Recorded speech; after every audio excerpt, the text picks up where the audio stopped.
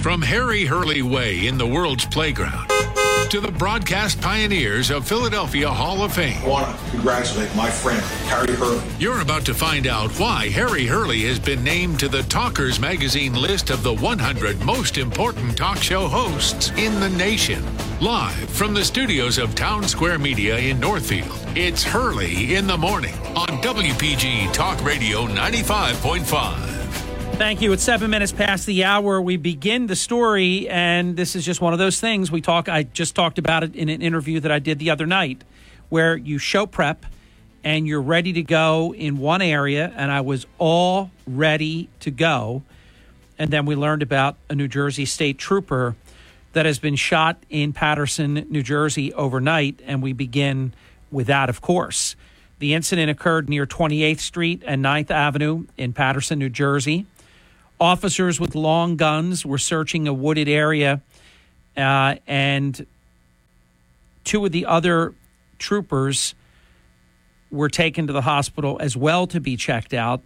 And we have the one wounded trooper that was hit in the leg. The good news is expected to recover. So it's a breaking story. We'll keep you posted with any developments.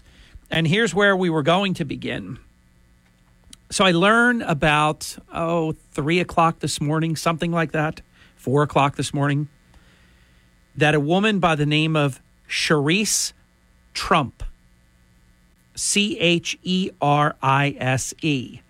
Charise Trump,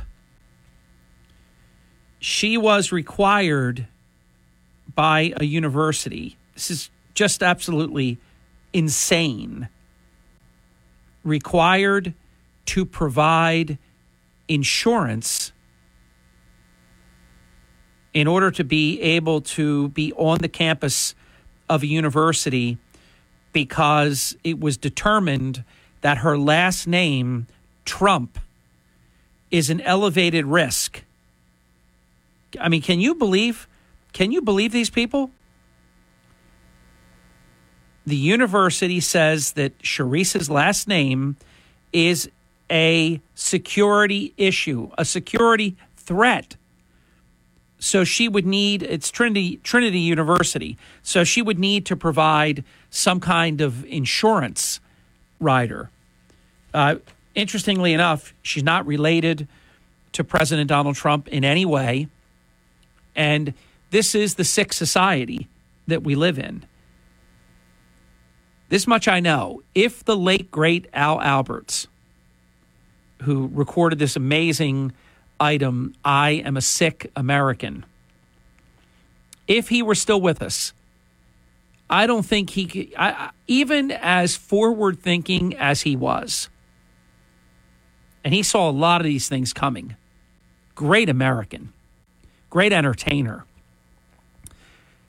I don't believe he could not imagine where we've come in the last several years. It's been going on for decades. But these woke brokers, they are, I mean, it is just on steroids what's going on. And these universities, they think this is just fine. Hey, your name is Trump. You're a threat. What they're trying to do, they're trying to define good versus evil in a way that is so twisted and blatantly unconstitutional. I don't see how that could stand. That you could go there and no problem, but this woman's name is Trump, so they set special rules in effect. It's just crazy. And remember, these are the tolerant ones. These are the good people, the special people, the beautiful people. And everything about them is the exact opposite. For example, Merrick Garland, will pivot to there, testifying yesterday before Congress. And I was happy to see they gave it to him, but good. And he deserves it. He's a bum. I've never seen such blatant politics.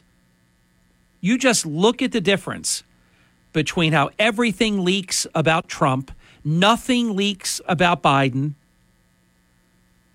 5 years they're investigating, 6 years, whatever it is, since 2017 or 2018, they've been supposedly investigating Hunter Biden. I don't believe any of this. And I'm telling you all you need to know, that the fix is in. Merrick Garland said there'll be no pressure. No pressure. The U.S. attorney has everything he needs. There'll be no pressure brought from us whatsoever, which means the exact opposite is true. And incidentally, thank God I didn't watch it live. I caught it in a little tiny clip in the late afternoon yesterday. This Karine Jean-Pierre was talking about how Joe Biden isn't afraid of anything. He went to war. He went there with no protection. I gave him credit for something that I had to take back. And then look how they brag about it. He's not afraid of anything. He went to war with no protection whatsoever. Now, they just told Russia that he's coming, exactly when he's coming, exactly where he's going to be. So you know what that all means. And then she utilizes that. He's afraid of nothing. And the way she said it, it was like demented. They are really sick. This is, honestly, I thought Obama was bad. This is at a level I just never even imagined. And I usually see all of this coming ahead of time. And it's exceeded my very, very low expectations. I mean, this group, they are so low life that jumping off the curb, they would suffer a fatal injury by the time they hit the ground. This is how absolutely corrupt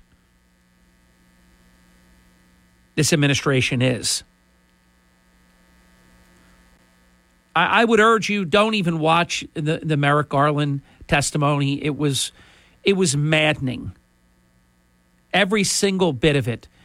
Evasive, answered nothing, got hit with such things as, why do conservatives get hit with shackles and long guns and helicopters and breaking door down battering rams and all kinds of heavy fire?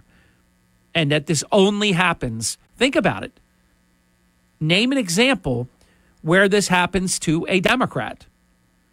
It is reserved completely for Republicans.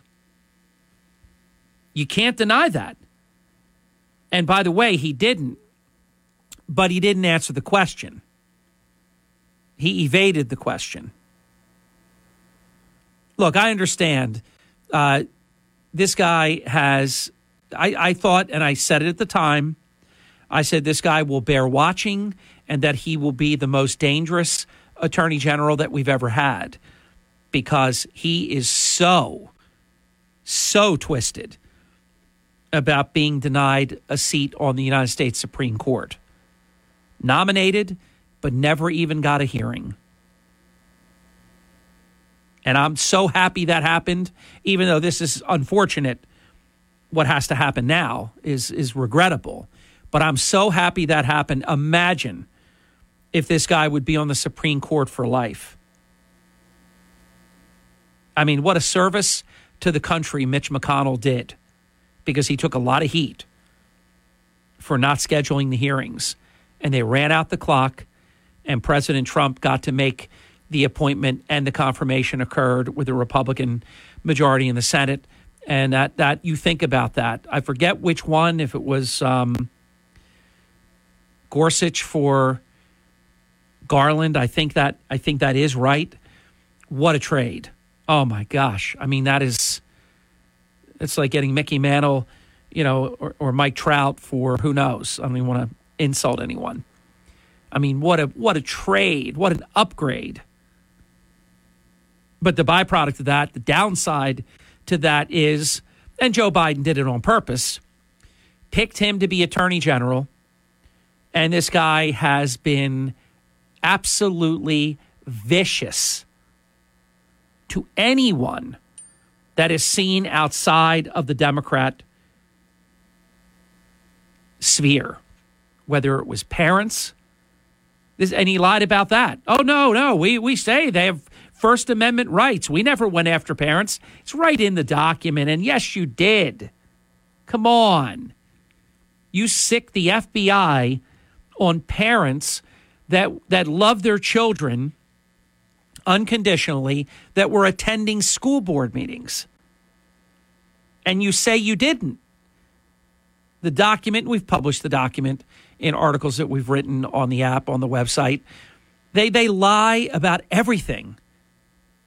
And of course, the national media, mostly Democrat, they don't hold them accountable.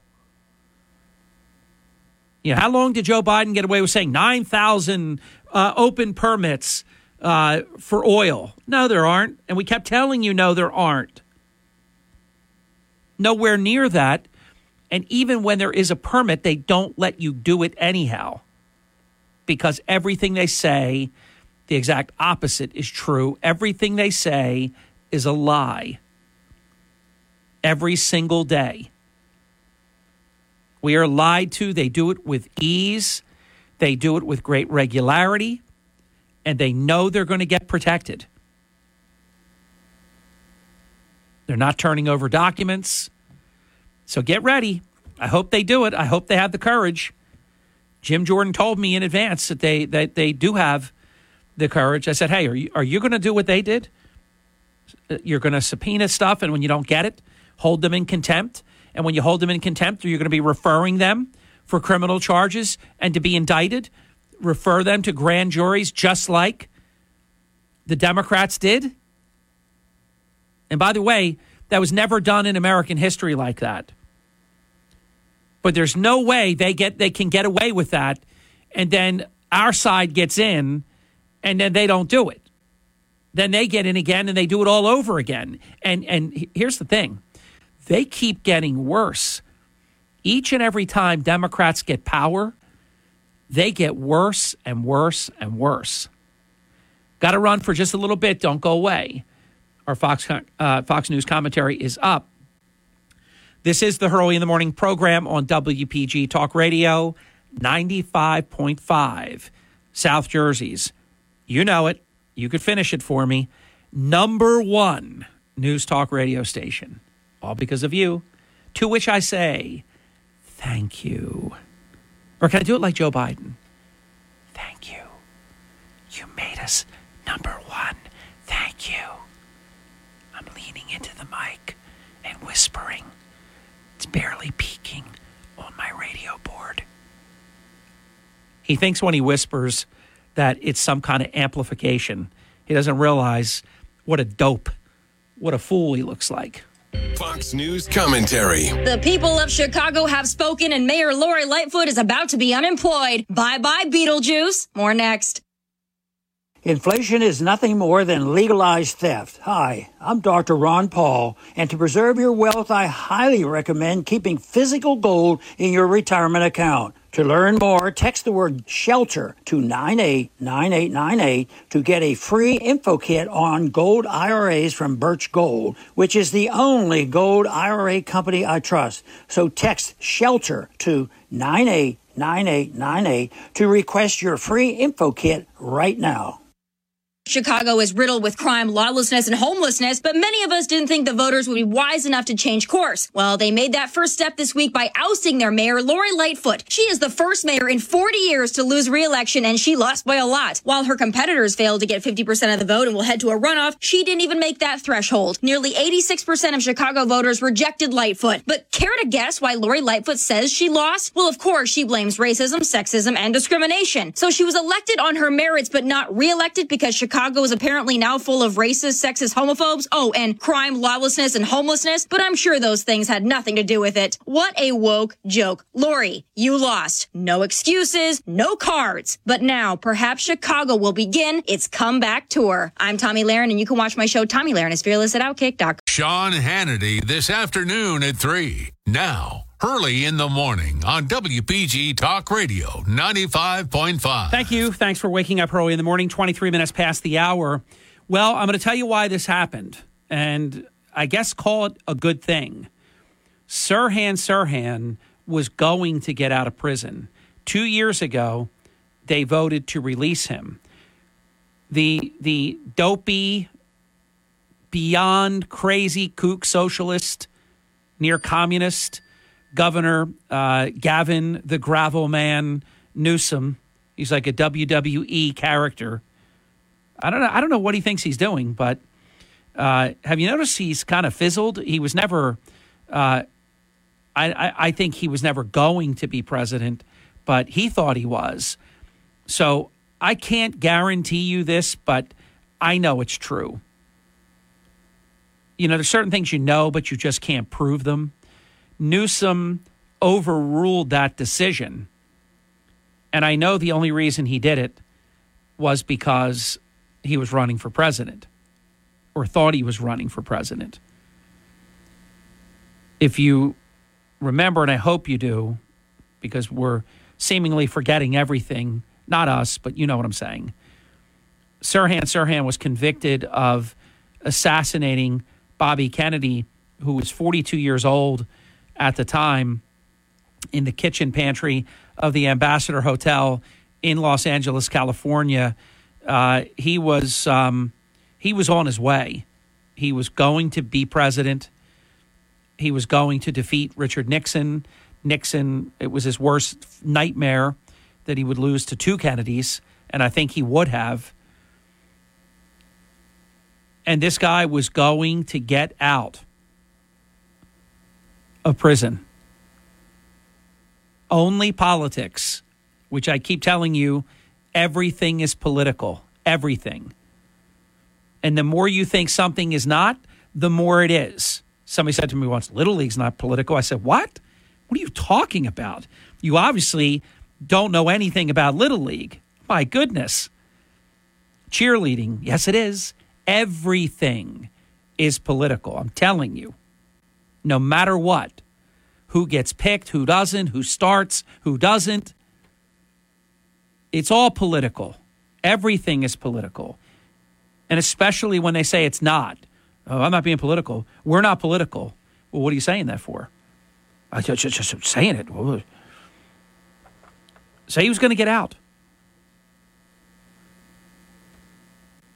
Ethel Kennedy, 6 of her children, opposed parole for Sirhan Sirhan.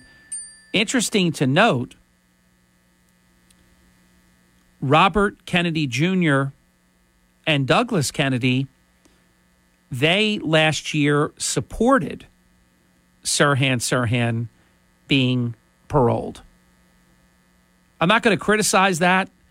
You know, that's on them. I don't think I would ever be for something like that.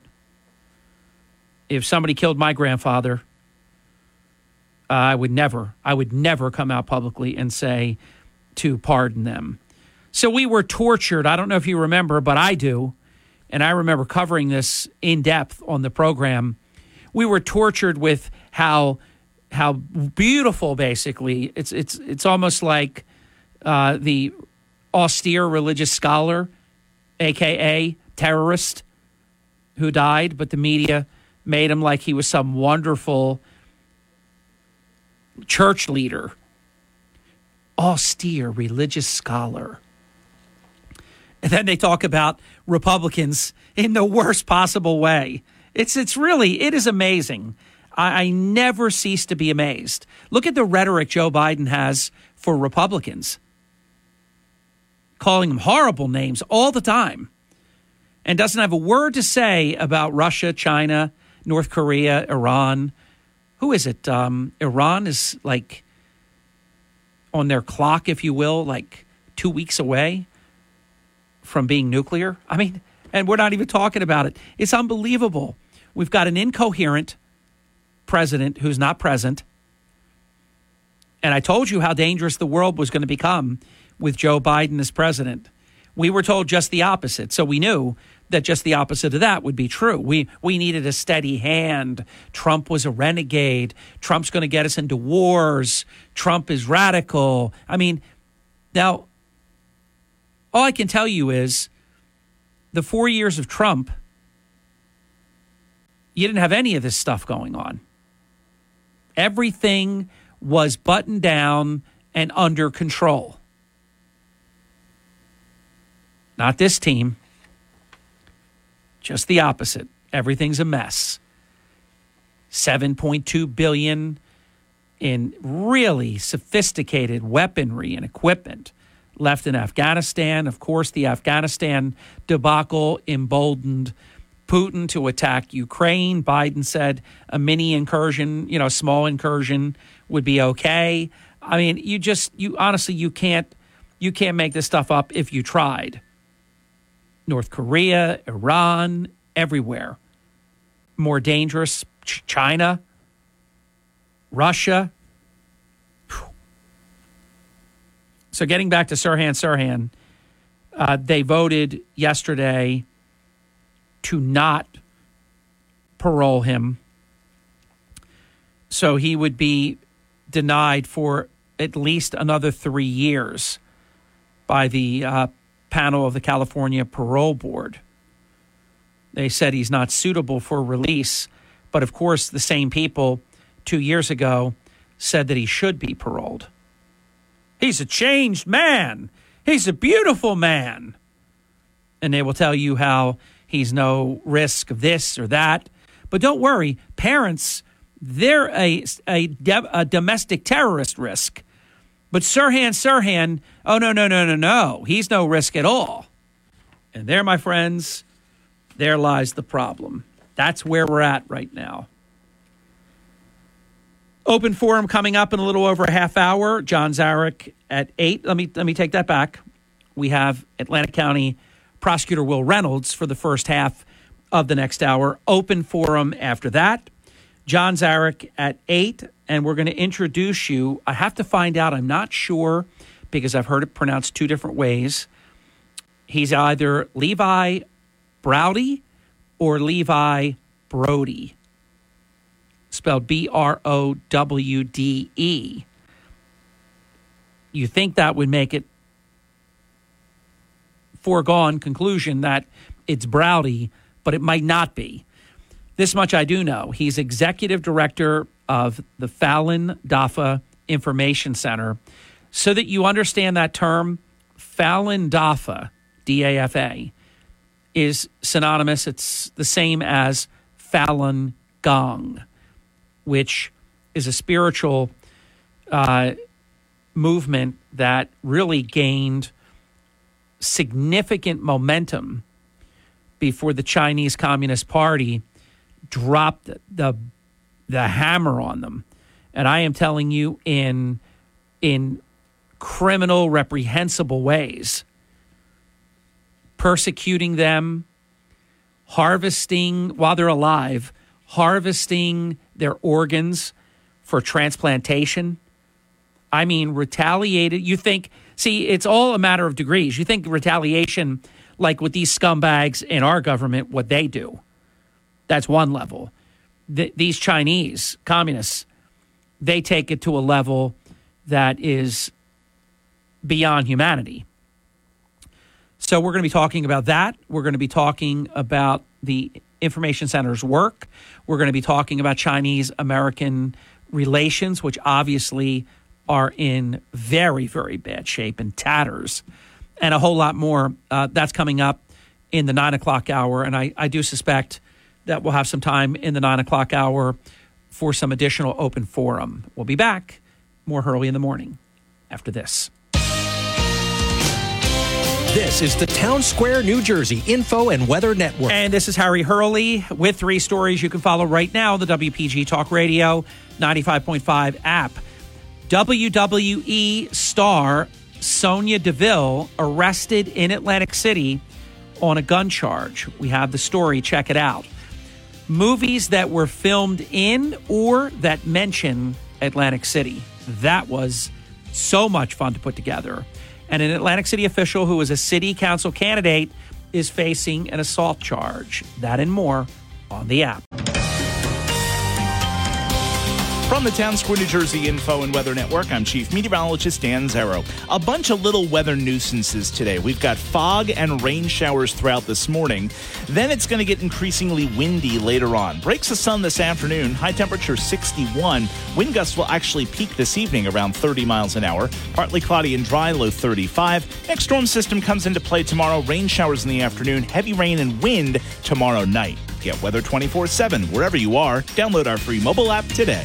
The number of people early in the morning. WPG Talk Radio 95.5 FM and 1450 AM. Higher. WPG Talk Radio 95.5. Thank you. We're back. It's 38 minutes past the hour on the Hurley in the Morning program. Much to share with you, and as always, more stuff than time. The Senate did vote. We talked about the House. The Senate did vote on, if you were with us when Mayor Von Reel, the former mayor of Margate, called in, we talked about this ESG, environmental, social governance. These woke freaks want to actually create a scenario where investing social issues and this wokeness would be brought into investing. It is so sick that you just can't believe, but you better believe that this and worse will continue to happen with these people. The Biden administration put a rule in place, so-called woke environmental social governance, ESG, for investing. The Senate, because a couple of Democrats voted with the Republicans, Joe Manchin, you could name who would be capable of doing this. Not many, but it actually passed 50-46 to block Biden's radical ESG rule. Biden, though, is going to veto it, and unfortunately, the votes will not be there to override the veto, so this insanity is going to stay in place. They're making stuff up. I mean, stuff that isn't even real. They're just making it up out of whole cloth. ESG is a term for making investments in an environmentally conscious or otherwise ethical way. Can you believe this? The rule that people are upset about, and should be, is that a money manager can consider climate change and other ESG factors in promoting various retirement investments. So it wouldn't be just based upon the long-term standing of a particular investment. They will be bringing in their crazy wokeness. And see, remember, whenever you bring ambiguity into something that should be completely the opposite, unambiguous, they get more and more and more control, which is what it's all about. They want to control our lives. They want to control your health care. They want to control your food, how much you can have. They want to control your energy. It is. I mean, I'm telling you, they're still on this natural gas thing, even though Biden's, no, that's never happening. We're not discontinuing natural gas stoves. They're not stopping. I don't know if I'm going to get to it this hour, but I have a report how they're continuing. They're having hearings. They're continuing with this, the natural gas stoves are hazardous to people's health. But then they want you to have an electric stove, which would bankrupt many restaurants that would not be able to pay the electric bill, so expensive.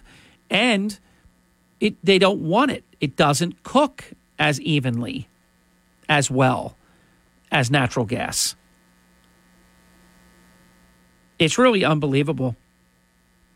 And what Biden did here, he's replacing a rule from the Trump era that Biden says discourages these considerations of woke, environmental, social investing. So again, Biden's the antithesis of Trump. That's why we have all these problems. The country was going very, very well until this guy. He undid all these things with executive orders and then other radical things that they put into place. So the House passed it. And when I say passed, they passed discontinuing the rule. The Senate passed discontinuing the rule. But Biden, it'll be the first veto of his presidency. And unfortunately, the veto doesn't have the votes to overturn it, which they know. So it's going to fail, and the woke agenda is going to stand. Isn't that wonderful? Isn't that great? So now you can't even make an investment anymore based on unambiguous factors. Now it is some manager will be deciding that this is what we're going to put in because they're very woke.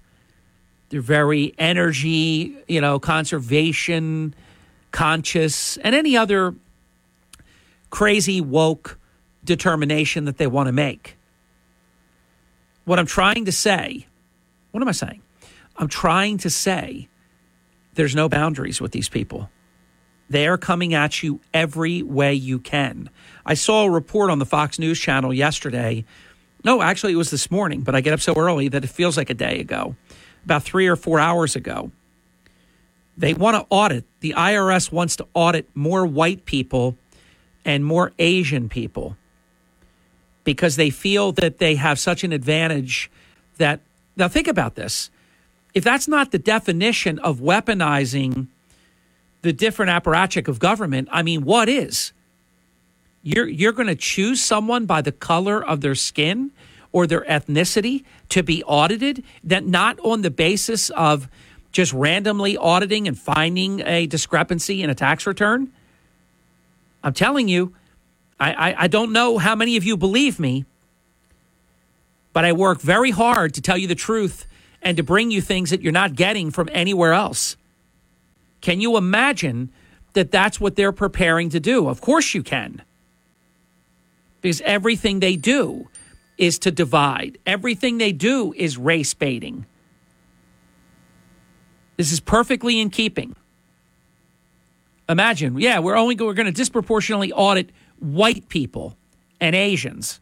I'll tell you what, Asians get it stuck to them at every turn. This is coming out with college admissions. They have some secret score where they say that Asians are not personable, and they rank them down because of this completely racist, biased calculation that they decide that there are people that aren't friendly or something. I mean, we are living in an age of madness. And I'm telling you, it's just getting infinitely worse by the day. I'm telling you, we have to survive these lunatics. We can't get to 2024 fast enough. And this I'm telling you, if they win in 2024, then I'm going to be talking about other things for the rest of my broadcasting career because the game will be over at that point. There will be no winning. I still only believe we can now slow it down. I think they're going to win. And I really think the only thing we can do is curtail it, slow it down for a certain period of time. I don't think we can win because they have too much. They use our money against us. And they have power in every single imaginable and unimaginable aspect in our lives. Seriously, when I heard this morning that they're going to audit whites and Asians disproportionately because they are white and Asian, I mean, they don't even hide this anymore. This is in your face. We are coming after you. And still, half the country votes for these people? What is wrong with these people? I can't even understand it. I can't process it. But they do. We'll be back. This is WPG Talk Radio 95.5. Hi, it's Mark Levin. Join me this evening at 6. Now back to Hurley in the Morning on WPG Talk Radio 95.5 FM, 1450 AM. South Jersey's talk station. Thank you, great one. So I mentioned about a half hour ago that Jim Jordan he made a lot of promises, and he's been delivering and keeping all of them that he can, working very, very hard. He is the House Judiciary Committee chairman, and he released yesterday that the Department of Justice has begun finally to hand over files relevant to the accusations that the Department of Justice targeted parents who were critical of their school boards and the school systems where their children were being indoctrinated and put through the meat grinder. So far, the FBI has turned over 4 documents. Whoop-de-doo, right? If you remember, and boy, did we cover it at length, and I was incensed by this, with actual terrorists that they coddle and these political criminals, the Biden crime wave and all these people, they decided to make criminals out of parents who love their children and were attending school board meetings. I don't care what Merrick Garland says and what he doesn't say. I read the memo. I know what I read. I know what it says. And they were coming after parents, and they were to be treated as domestic terrorists. That is so over the top. The October 2021 memo. What I always say, the Democrats, and they do it every single time. Thank God they do it, because they can't help themselves. So they always go too far. And this is actually what led to the election of Glenn Youngkin. Terry McAuliffe was awful, and yet he was winning. And he was going to win a second non-consecutive term in Virginia. I don't know if you know this, but in the Commonwealth of Virginia, you can only serve 1 term, and then you're done. You can come back. They don't even have term limits at all, but you cannot serve a second term consecutively. So in Virginia, it was like a musical chairs thing. You would be governor, then you'd be senator, then you'd be a House member, then you'd be governor again. I mean, it was, all over the place like that. I guarantee you it's unprovable, but I guarantee you it's true. Youngkin would not have become governor without this. When Terry McAuliffe said that parents should have no say in their children's education, I remember coming on the next morning and saying to you, it's over. He just lost the election. He just doesn't know it yet. And it took some time and momentum to build, and then it just gained such momentum that even the Democrat media that was trying its best to stuff the genie back in the bottle, Haji would have none of it and popped out, and the rest is history. Youngkin wins, McAuliffe loses, parents win. Then I said the next thing that's going to happen, you're going to have parents and others running for these school board seats, and they're going to be knocking these radical people out of their seats. And it's been happening, fortunately, with some regularity. And I believe this so strongly. That's where it starts. If your local school board is appointed, ask your mayor to appoint you to the school board. If your local school board is elected, and it's hard for me to say this because it's such a filthy process anymore, and a lot of good people don't want to subject themselves and their spouses and their children, grandchildren to things like this, but consider running for a school board seat. Consider running for your local office, county, state, beyond, because we need good people that are willing to step up. Otherwise, I promise you, the bad people will.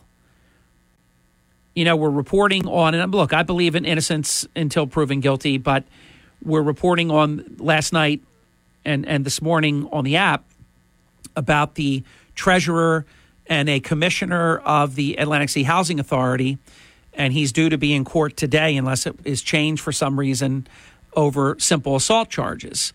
Of course, endorsed by Marty Small. What a surprise, right? And this is somebody that's running in the 6th Ward, endorsed by Marty, challenging Jesse Kurtz, who's the incumbent in the 6th Ward.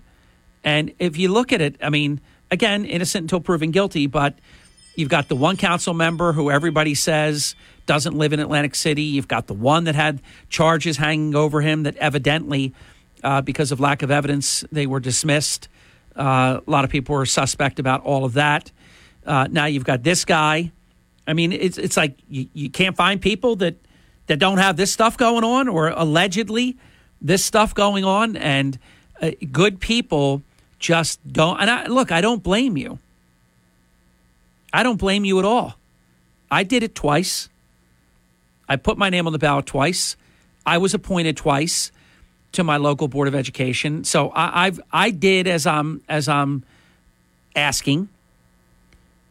Because if good people don't step up, that vacuum will be filled by horrifically bad people. Make no mistake about it. And then, what do they say? Sort of, you always do what you did, you always get what you got, something like that. That's what we're going to get. We're going to get Marty Small, Ernest Corsi. This will be the kind of people that you get. Good people have to step up at every single level.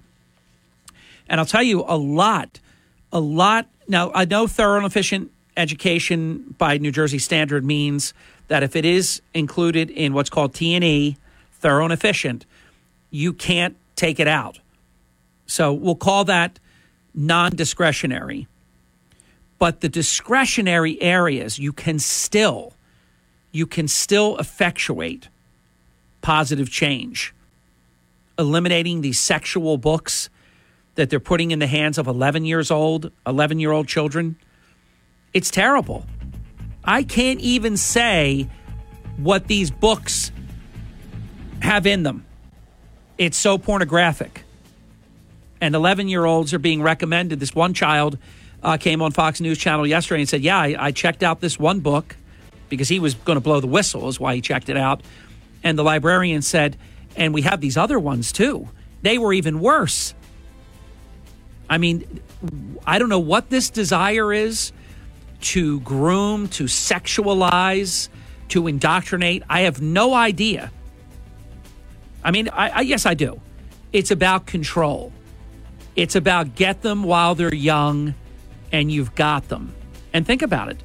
The younger generations right now are largely liberal. And listen, I don't blame them. It's all around them. They get this stuff jammed down their throats.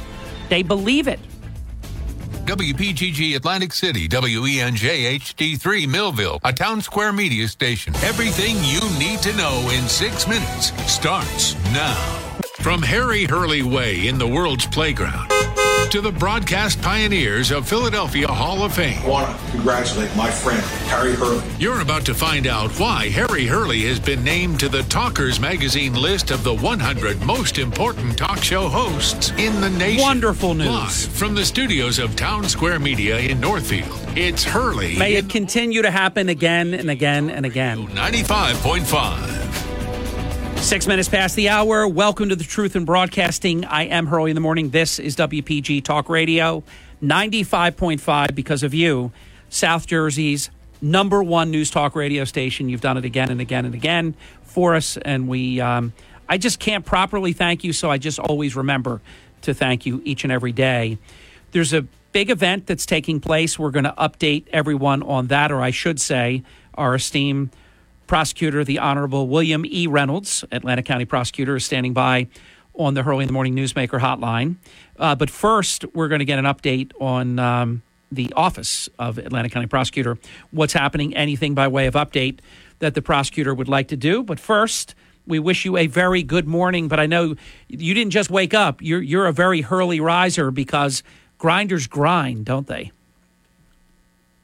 Amen, brother. The phone was binging all night. We had some fatal motor vehicle accidents and a sex assault that happened overnight that my phone was definitely ringing, and text messages, emails, and phone calls. But, it's part of the job. It's what I signed up for, and I couldn't agree more. We share the moniker of Grinder. I actually have used it in some private and public spaces, and, I describe it as it's the mentality, and I use the terminology because my kids play ice hockey and lacrosse. No easy pucks in the corner, no easy ground balls in lacrosse. Every single one's going to be a street fight, brother, and that's every day. That's every day. And by the way, with that work ethic, you really have a good chance of a favorable result because it's nearly impossible to outwork a grinder. Yeah, listen, we will not be deterred, right? It's almost like it's embedded in your DNA. But I want to use that as a segue, Harry, because I want to tell you about like the last, week to 10 days on a legal side and then on a community outreach side. So literally our office in the last few weeks have gotten, and I'm going to call the gentleman, he was a pimp, right? We convicted a pimp of human trafficking, right, and promoting prostitution, and he's looking at 20 to life. Convicted, guilty verdict, tried by one of our APs.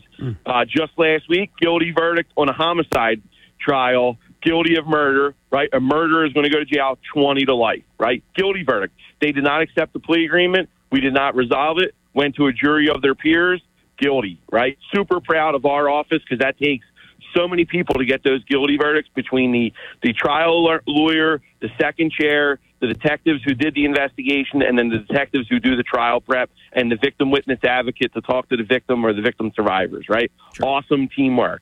In addition to that, gang criminality. We are number one in the state in getting convictions on gang criminality. 2 more members of a gang pled, and they're looking at 20-year shots.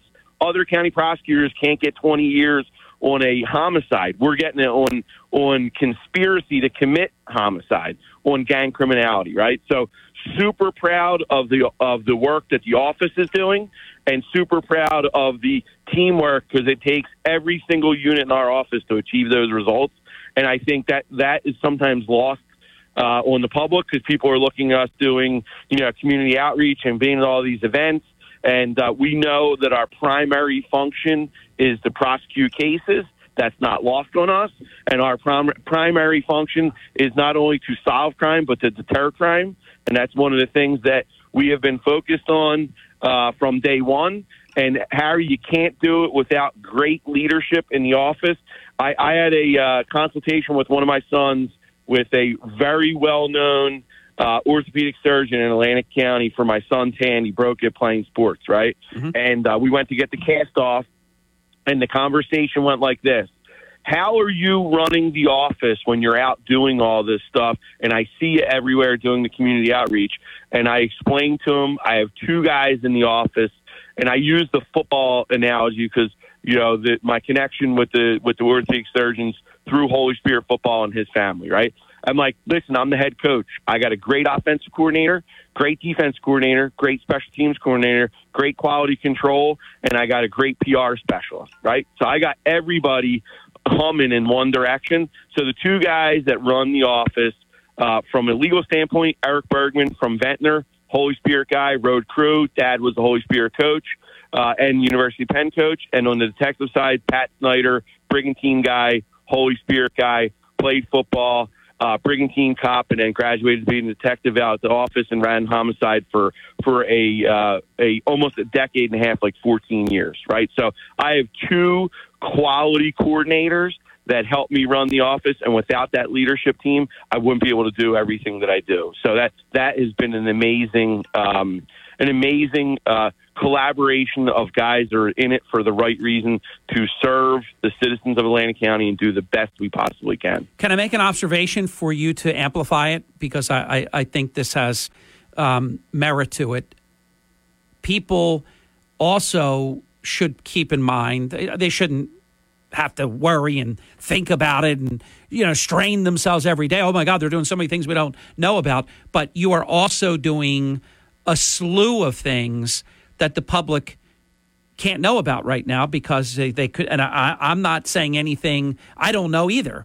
We only know what we know. We know what you release. I will say this.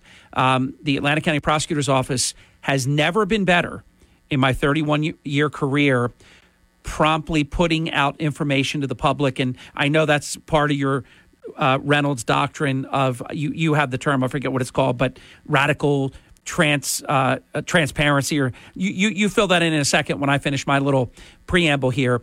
But there are a lot of things that you and your team are working on that we don't even know about, on top of everything that we do hear about. That is correct, and the phone never stops. The revolving door of meetings to handle emergent issues that come forward, in addition to long-term investigations that sometimes last years. So you are correct. There is a whole nother layer, or I should say, if you use the analogy of an onion, there are a lot of layers to what's going on out at the county prosecutor's office. And one of the things that you just hit the nail on the head on is that we feel it's our obligation to the public to release the information as timely and as completely as possible, because we are public servants and we are working for the people. Without a doubt. Let's take a brief time out. If you have more update, the time is yours. And then when you're ready, the Atlantic County Prosecutor Will Reynolds is going to tell you about a symposium, which I think is very special, and I think it's very important. And you're going to hear about it before the bottom of the hour. We have the Atlantic County Prosecutor until the bottom of the hour. Rick Santoro, who is a protection security expert, he's going to join us at 7:35. And I sent him a copy as soon as I filed it.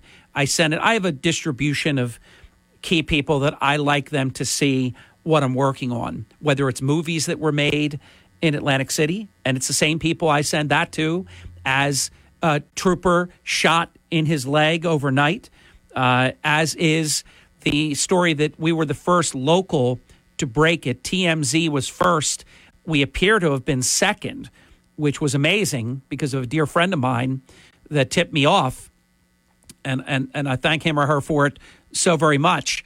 The story is about the WWE superstar who I think it's very much like the Pennsylvania State Trooper.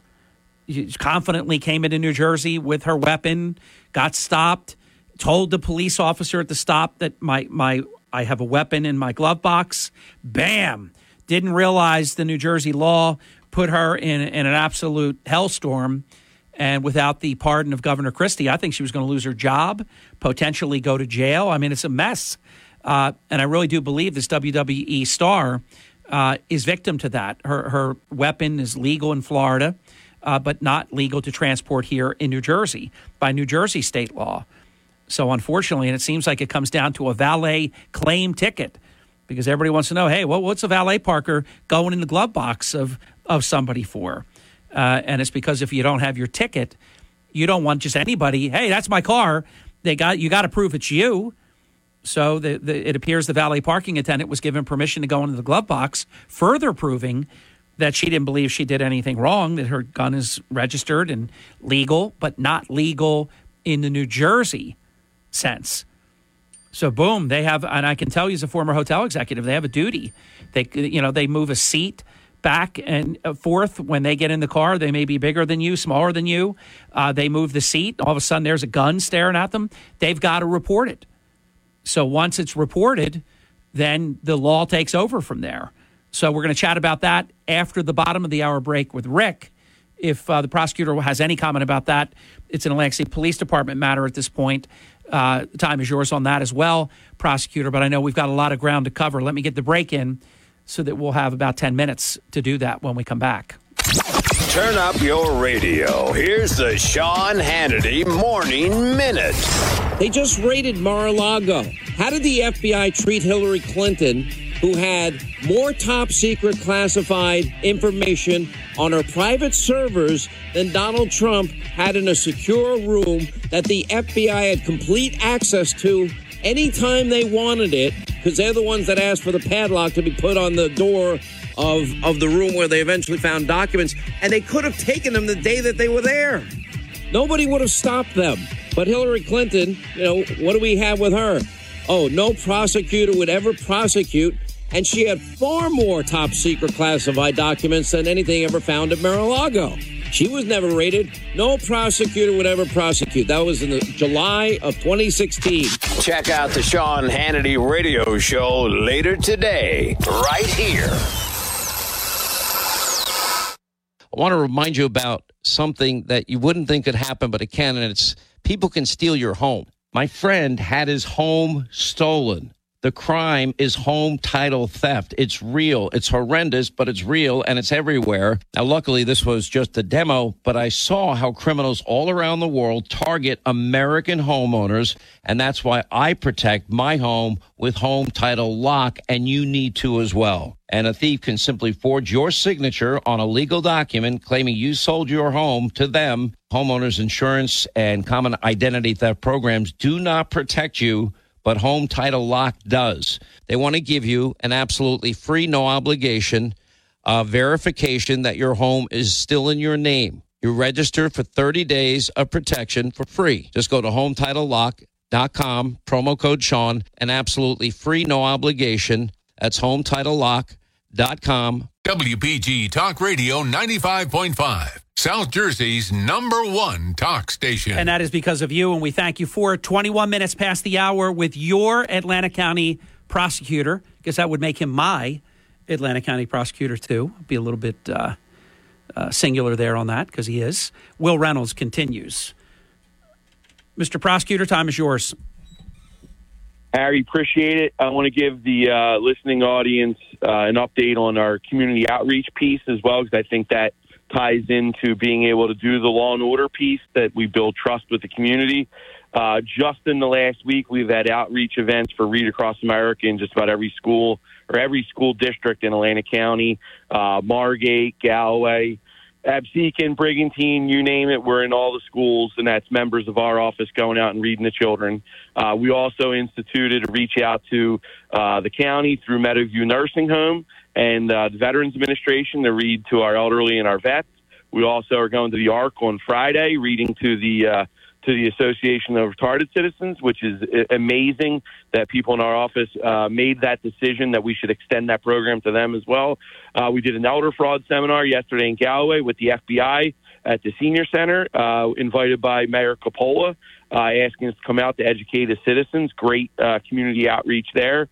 In addition to that, Harry, met with Jewish Family Services to collaborate on helping the at-risk population in Atlantic City. Met with CREDA, got an update on the lights. Harry, almost 900 lights have been fixed. Only 82 need parts and 84 need power brought to them. An amazing journey with that. And on top of all that, Harry, we have literally made connections at every level at state and federal government. Had a very nice long conversation with the U.S. Attorney coming down to our office in the next few weeks here to partner up with that violent crime initiative to take all violent criminals targeted off the street. So an amazing run of things that we're doing to, one, let the public know how much we care, and two, to collaborate with other agencies to help, do what we need to do to better serve the citizens of Atlantic County. An amazing microcosm of what our organization is doing in a very short period of time. Very proud of it. Prosecutor, you should be. And that is a great comprehensive update of the state of the Atlanta County Prosecutor's Office from such a wide spectrum of observation, including the community outreach and then the other core functions of your organization. Very, very impressive, and the attention to detail and the relentless pursuit that your organization exhibits is it's inspiring. I'm excited about what we're going to conclude with. The Atlanta County Prosecutor's Office is presenting Women in Public Safety Symposium. It's less than a week away. I've teed it up. You take it away, Prosecutor. So Tuesday, March 8th at the Student Center at Stockton on 101 Vera Ferris King Drive is going to be an amazing event because we're shining light on the fact that it is a blind spot in law enforcement. We need more women to be not only engaged but employed in law enforcement positions. Harry, I'm a numbers guy and a statistics guy. 12% nationwide women sworn officers. In the county of Atlantic, 11.85%. One thing I'm very proud of, our office, 28.5% is the women in our detective division make up 28.75%. So what we're doing is we're bringing down the number 2 law enforcement official in the state of New Jersey, Lindsay Rotolo, who is a former U.S. attorney, who is a former Union County prosecutor, held the same seat I do, a former head of Division of Criminal Justice, and now the first Assistant Attorney General, to come down to Atlantic County, and we're partnering with 20 other law enforcement agencies to shine a light on this, to show women that there's opportunities in law enforcement. And Harry, I love to personalize it. I'm going to tell you why I'm passionate about this and why I believe it's so important, not only from a common sense standpoint, but I grew up in a household with 4 boys and my father, and my mom was the strongest person in the house. She was outvoted 5-1, but won every election, right? You talk about putting your name on the ballot. She put her on the ballot every single day in our house and battled 5 men to win. Harry, she was a pioneer. She was the president of Lady Elks in Brigantine. She was the president of the White Collar Workers in Brigantine. She created her own union. She negotiated her own contracts. She brought the ladies of City Hall, the white collar workers, from $7,500 and no pension and no benefits to $28,000 with pension and benefits. And when she passed away in 2002, her salary was about $70,000 a year. She got a fair wage for women that were running the city of Brigantine, and that whole side of City Hall were called the white collar workers, and that was started by my mother with the assistance of my father. So I saw what a strong woman can do, the influence and power that she had, not only over us, but helping so many other people. And Harry, she cooked every roast beef for every beef and beer in the city of Brigantine for about 3 decades, right? So now it's just you're going over the top. Now we're talking well-rounded on top of the other greatness. Yeah, you're not kidding. Harry, every day before she went to work, she cleaned the whole house, did our laundry, made all our beds, had dinner on the table at night, and worked a full-time job and raised 4 boys. And well, listen, you know the Tom Hurley doctrine. My dad, if you want something done right, who do you give it to? Hey, Mom. A busy person. Yeah, a busy person, no doubt. Because they'll always get one more thing done. I don't know how they do it, but they'll, give it to the busy one, because they'll always get one more thing done. The lazy people, I have no time. I have no time to do that. You can't give this to me. I'm already busy doing nothing. Yep, no doubt. So just to wrap up the Women in Law Symposium, it's going to be at Stockton. It's also going to be streamed online. You can show up the day of the event and register 8 o'clock in the morning. We also have an Eventbrite link that's going to be put out through our office and through social media, so you can go in and register in advance. And Harry, anyone who's interested in having a wife, a daughter, a niece, anyone that would want to have a woman involved in law enforcement, it would be a must attend, because there's going to be opportunities and relationship building that you wouldn't otherwise get anywhere with all of those partners in one place. But while we have 2 minutes, because you were very efficient, and I thank you, we have Rick Santoro coming up next. We're going to talk about the WWE wrestler and Tanya and her incident with a firearm in her car, and I know what's going to unfold from here because we've seen it. We've seen it happen before. In any event, we'll talk about that after the prosecutor. In terms of law enforcement, do you see currently a difficulty in recruitment where people that, it used to be, I think it was Joe O'Donoghue who said, and he was quoted yesterday by one of our guests, I don't know why I'm forgetting who said it to me, but somebody that we all know, that if you had one police officer opening, 500 people would apply for it. That's not the case anymore, is it? It is not the case, and it's exactly why I'm shedding light on an issue like this, where there's a blind spot where we lack women in law enforcement, but you are 100% correct. The application numbers are way down. People are just not interested in the job.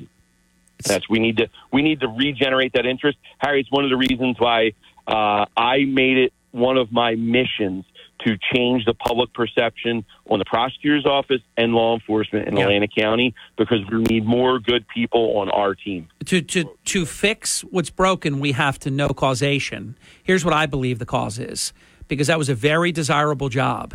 I mean, you tried to angle to become an Atlantic City police officer. If you started in Ventnor, like my twin brother did, well, actually, Don started in Longport as a dispatcher. A short time later, police officer in Ventnor, and ultimately police officer and PBA president in Atlantic City. You wanted to be in Atlantic City. Now people are leaving Atlantic City to go to other departments. That never happened before. But on the general topic of why is this vocation less desirable, I truly believe that the last couple of years of wokeness, brokenness, jokeness, summer of love, not sticking up for the police, making the police the bad guy. I know you don't get political, but I'm not getting political. This is real.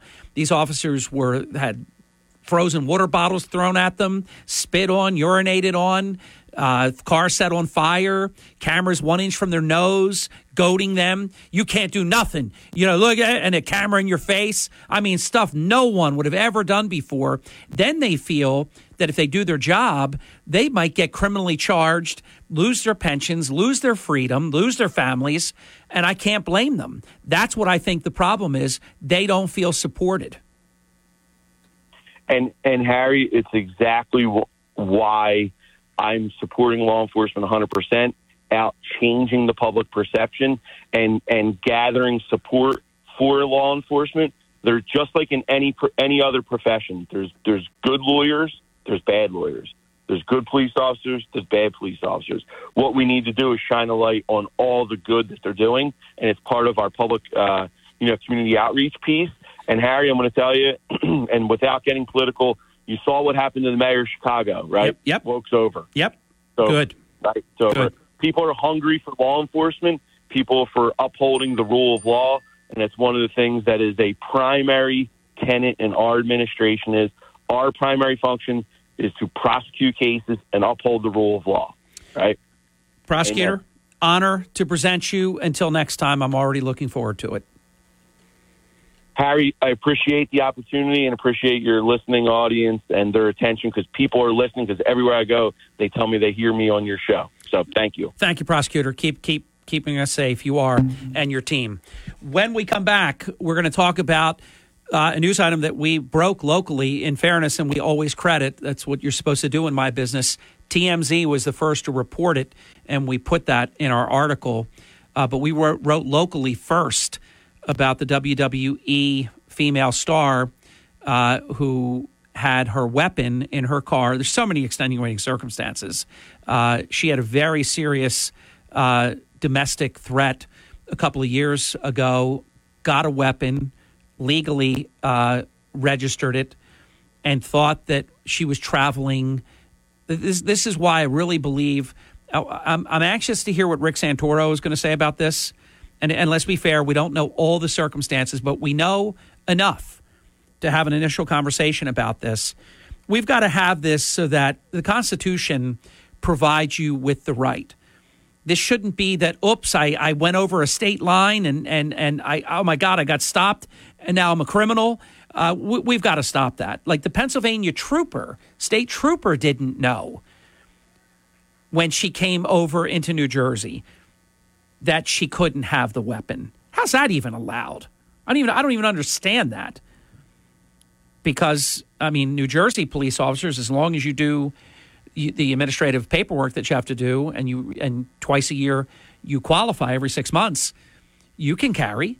A police officer should be able to carry. That was ridiculous. Now, the wrestler, this is a different situation. But I think if somebody is not a criminal and they lawfully have a weapon, they should be permitted to carry that weapon. What's what are you safe somewhere and not safe somewhere else? If you have a threat, that threat travels with you. So I don't like anything about this, and it's no criticism of the Atlantic City Police. They're doing their job. And people have to get educated and understand, because everybody wrote on my post, what's the valet doing in her glove box? That's my question. What you doing in a glove box? Well, there is a reason why that happened. And we found out about it last night when I received a phone call from a law enforcement friend of exactly what happened here. All right, we'll be back. Rick Santoro will join us next. It is the Hurley in the Morning program. This is the Town Square, New Jersey Info and Weather Network. Harry Hurley, 3 stories that you can follow right now on the app. We just added one with, sadly, the New Jersey State Trooper that was shot in the leg, but fortunately non-life-threatening injuries is what we've been told. WWE star Sonya Deville arrested in Atlantic City on the gun charge. We're going to talk about that next with Rick Santoro. Movies that were filmed in or that mention Atlantic City, what fun that was to put together. And an Atlantic City official who is a city council candidate is facing a simple assault charge. From the Town Square, New Jersey Info and Weather Network, I'm Chief Meteorologist Dan Zero. It's a foggy, showery morning, and the dismal weather will be with us until late morning. Then we'll catch breaks of sun this afternoon, turning breezy later on with a high of 61 degrees. Downright windy this evening. Otherwise, partly cloudy and dry overnight, low 35. Tomorrow, early sun gives way to clouds. Then our weather goes downhill. Showers tomorrow afternoon, brunt of the storm tomorrow night. It's all about rain and wind. Get weather 24/7 wherever you are. Download our free mobile app today. Early in the morning, WPG Talk Radio 95.5 and on the WPG Talk Radio app. Hi, it's Markley and Van Camp. Join us later today at 1. Now back to Hurley in the morning on WPG Talk Radio 95.5 FM and 1450 AM, South Jersey's talk station. Thank you. Welcome back. It's 40 minutes past the hour, so we have the next 20 minutes. We have a quick break that we'll take in about 5 or 7 minutes, and then we'll have a good 10 minutes uninterrupted with Rick Santoro. Let me share 2 quick housekeeping items. The great J. Edward Klein is the one that hired Will Reynolds' mom. I want to salute Ed, former assemblyman, and, of course, the former longtime mayor of Brigantine. And also an example of something that never, ever happened for decades and decades and decades, all of our life until now. An Atlantic City police officer was just sworn in as a Galloway Township police officer Tuesday of this week. In the entire course of human events, that stuff never happened. You never left Atlanta, and that's nothing against Galloway or anywhere else. Egg Harbor Township, these are all great police departments, but there is a reason for all of this. Make no mistake about it. Things that are happening that never happened before. There are reasons for all of it. Joining us now is security and protection expert Rick Santoro on WWE star wrestler Sonya Deville, who was charged with 1 count of unlawful weapon possession, a handgun, without possessing the required permit to carry. And I'll tell you what, unless Governor Phil Murphy does a Governor Christie, does a pardon deal or something, this woman is in the midst of a living hell that's going to unfold. Enter to the scene, Rick Santoro. Am I correct? Well, I have a different perspective, Harry, because of a couple different things. First of all, the laws of the land of the state of New Jersey strictly prohibit possessing or carrying a firearm unless you're licensed to do so. In addition to that, New Jersey is a non-reciprocal state, which means permit holders from other states are not permitted. I'll extend that to say law enforcement. By the way, though, didn't the Supreme Court decision countermand that, Rick? You and I don't have a split decision here. I know the law, and you know I know the law. But Ben Franklin said, if that be the law, then the law be an ass. Because I know ignorance is no excuse. You can't say, "Oh, I'm ignorant. I had to go. I didn't know." But come on, if most people, even a Pennsylvania state trooper, thought that she was good to go. I'm a cop. I'm across 5 steps. I'm legal, and 1 inch later, I'm illegal. I thought the Supreme Court ruling knocked all of that out. Well, listen. Let's talk about this case. If the facts are the way I'm hearing it, she wasn't carrying that gun. She left it unsecured in a vehicle. That's true. In the glove compartment. Yeah, how long is that vehicle short parked in the driveway, unlocked? How many people occasionally get into these valet garages and steal from the cars in spite of them being locked down? You know, that's irresponsible. That's a very good point. Now, you do know, and I think a lot of people either find out like right before or knew about it from past visits, that you can't have the weapon in the casino to begin with. So maybe that'll be tested someday as well. But I'm not going to debate that point because you win on that point.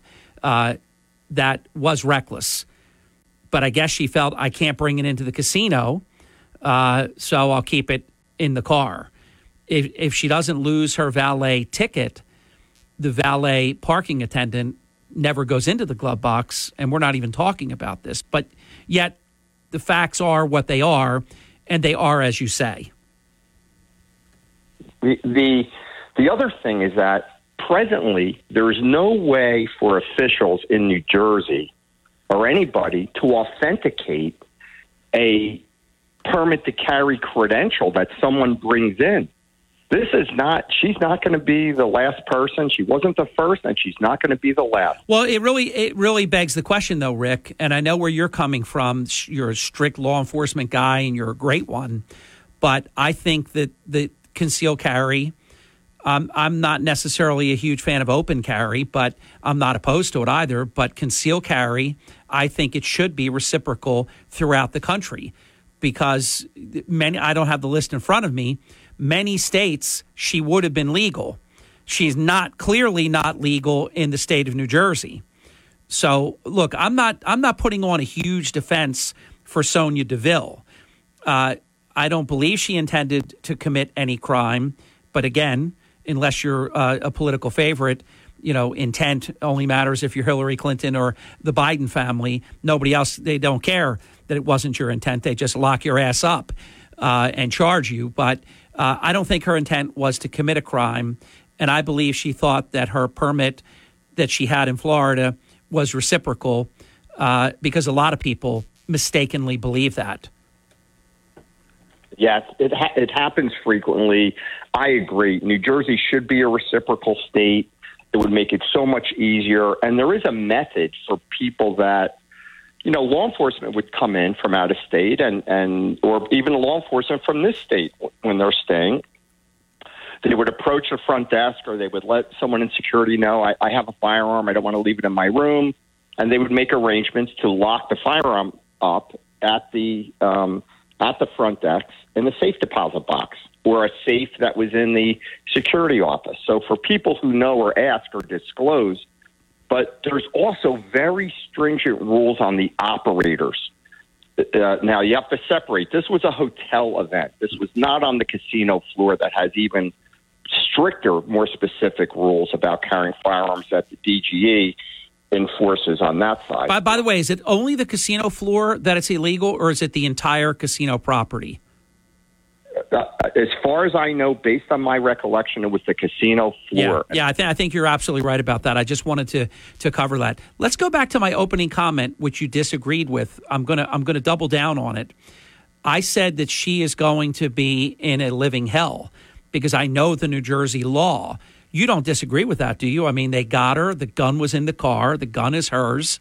I don't think there's no way to deny that the gun is hers. It's licensed in Florida. It's not in New Jersey. She has a serious weapons charge, does she not? Yes, it's a serious charge. I don't know how much wiggle room there is for her to plead it down or plead circumstances. But the fact, again, that she wasn't carrying the gun was stored irresponsibly. It was an accident. Again, how long are these vehicles in the driveway? How many people go in that vehicle? Are valets and valets that work? You've overseen valet operations.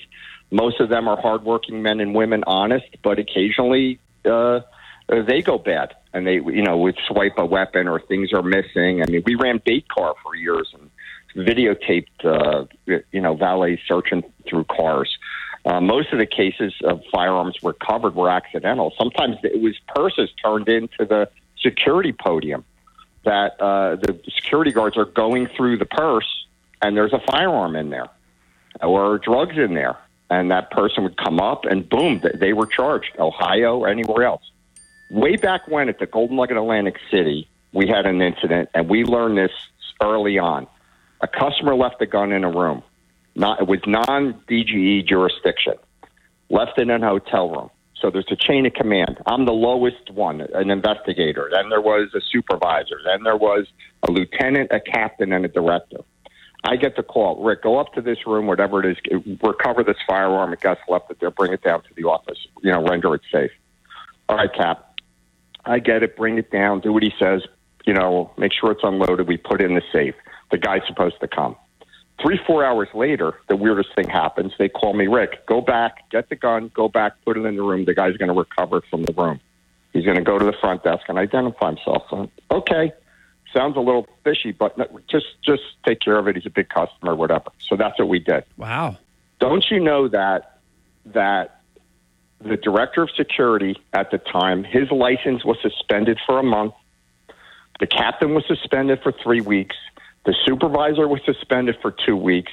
And my license, gaming license, was suspended for a week because of this indiscretion. And by the way, I'm not surprised. That not you. You're following a bad order. That was a terrible order that you were given. Hold it right there.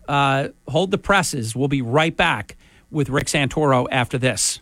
If you love South Jersey's talk station, then the WPG Talk Radio app is a must-have on your phone. Listen to all your favorite talk shows around the clock and instantly call them with just the tap of your finger. Text the WPG Talk Radio studio. Send us your pictures and videos of breaking news and more. It's the WPG Talk Radio app, a free download from South Jersey's talk station, WPG Talk Radio 95.5. It's Hurley in the morning, anytime, anywhere, on the WPG Talk Radio app. Harry Hurley on WPG Talk Radio 95.5. Thank you. Visiting with Rick Santoro, security and protection expert. We're discussing the WWE star wrestler Sonya Deville. I think her last name is like Barbaretto or something like that. It's in the article. That's her stage name, the Sonya Deville. Arrested in Atlantic City on the gun charge, the weapon in the glove box of her car that was discovered by a valet parking attendant. It appears that she lost her valet parking ticket, and so you got to do this because anybody could say, hey, that Mercedes is mine, but I don't have my ticket. Just let me go. You have to prove you're you. So the valet parking attendant was given permission to go into the glove box because a lot of people had questioned, like, what's the valet parking attendant going in the glove box in the first place? Well, this is why. And then, there's the gun. And then the rest is history. What do you think happens from here? I can report, but I'm not going to reveal the attorney's name. I know the attorney now who Sonya Deville has retained. So that is already in the works and wrapped up. And it's a very well-known local firm, very well-known criminal defense local firm. So that will go how that will go. How do you see this thing proceeding? I think she'll be represented well. I think there's multiple ways that this could be attacked from a defense perspective. And it depends on her record. Is her record clean? Is she someone of good, it's her first offense? Is she going to do jail time in New Jersey for this? Absolutely not. She'll either plead or be convicted of whatever. And, maybe there's wiggle room there. But, I believe there's two sides to this story.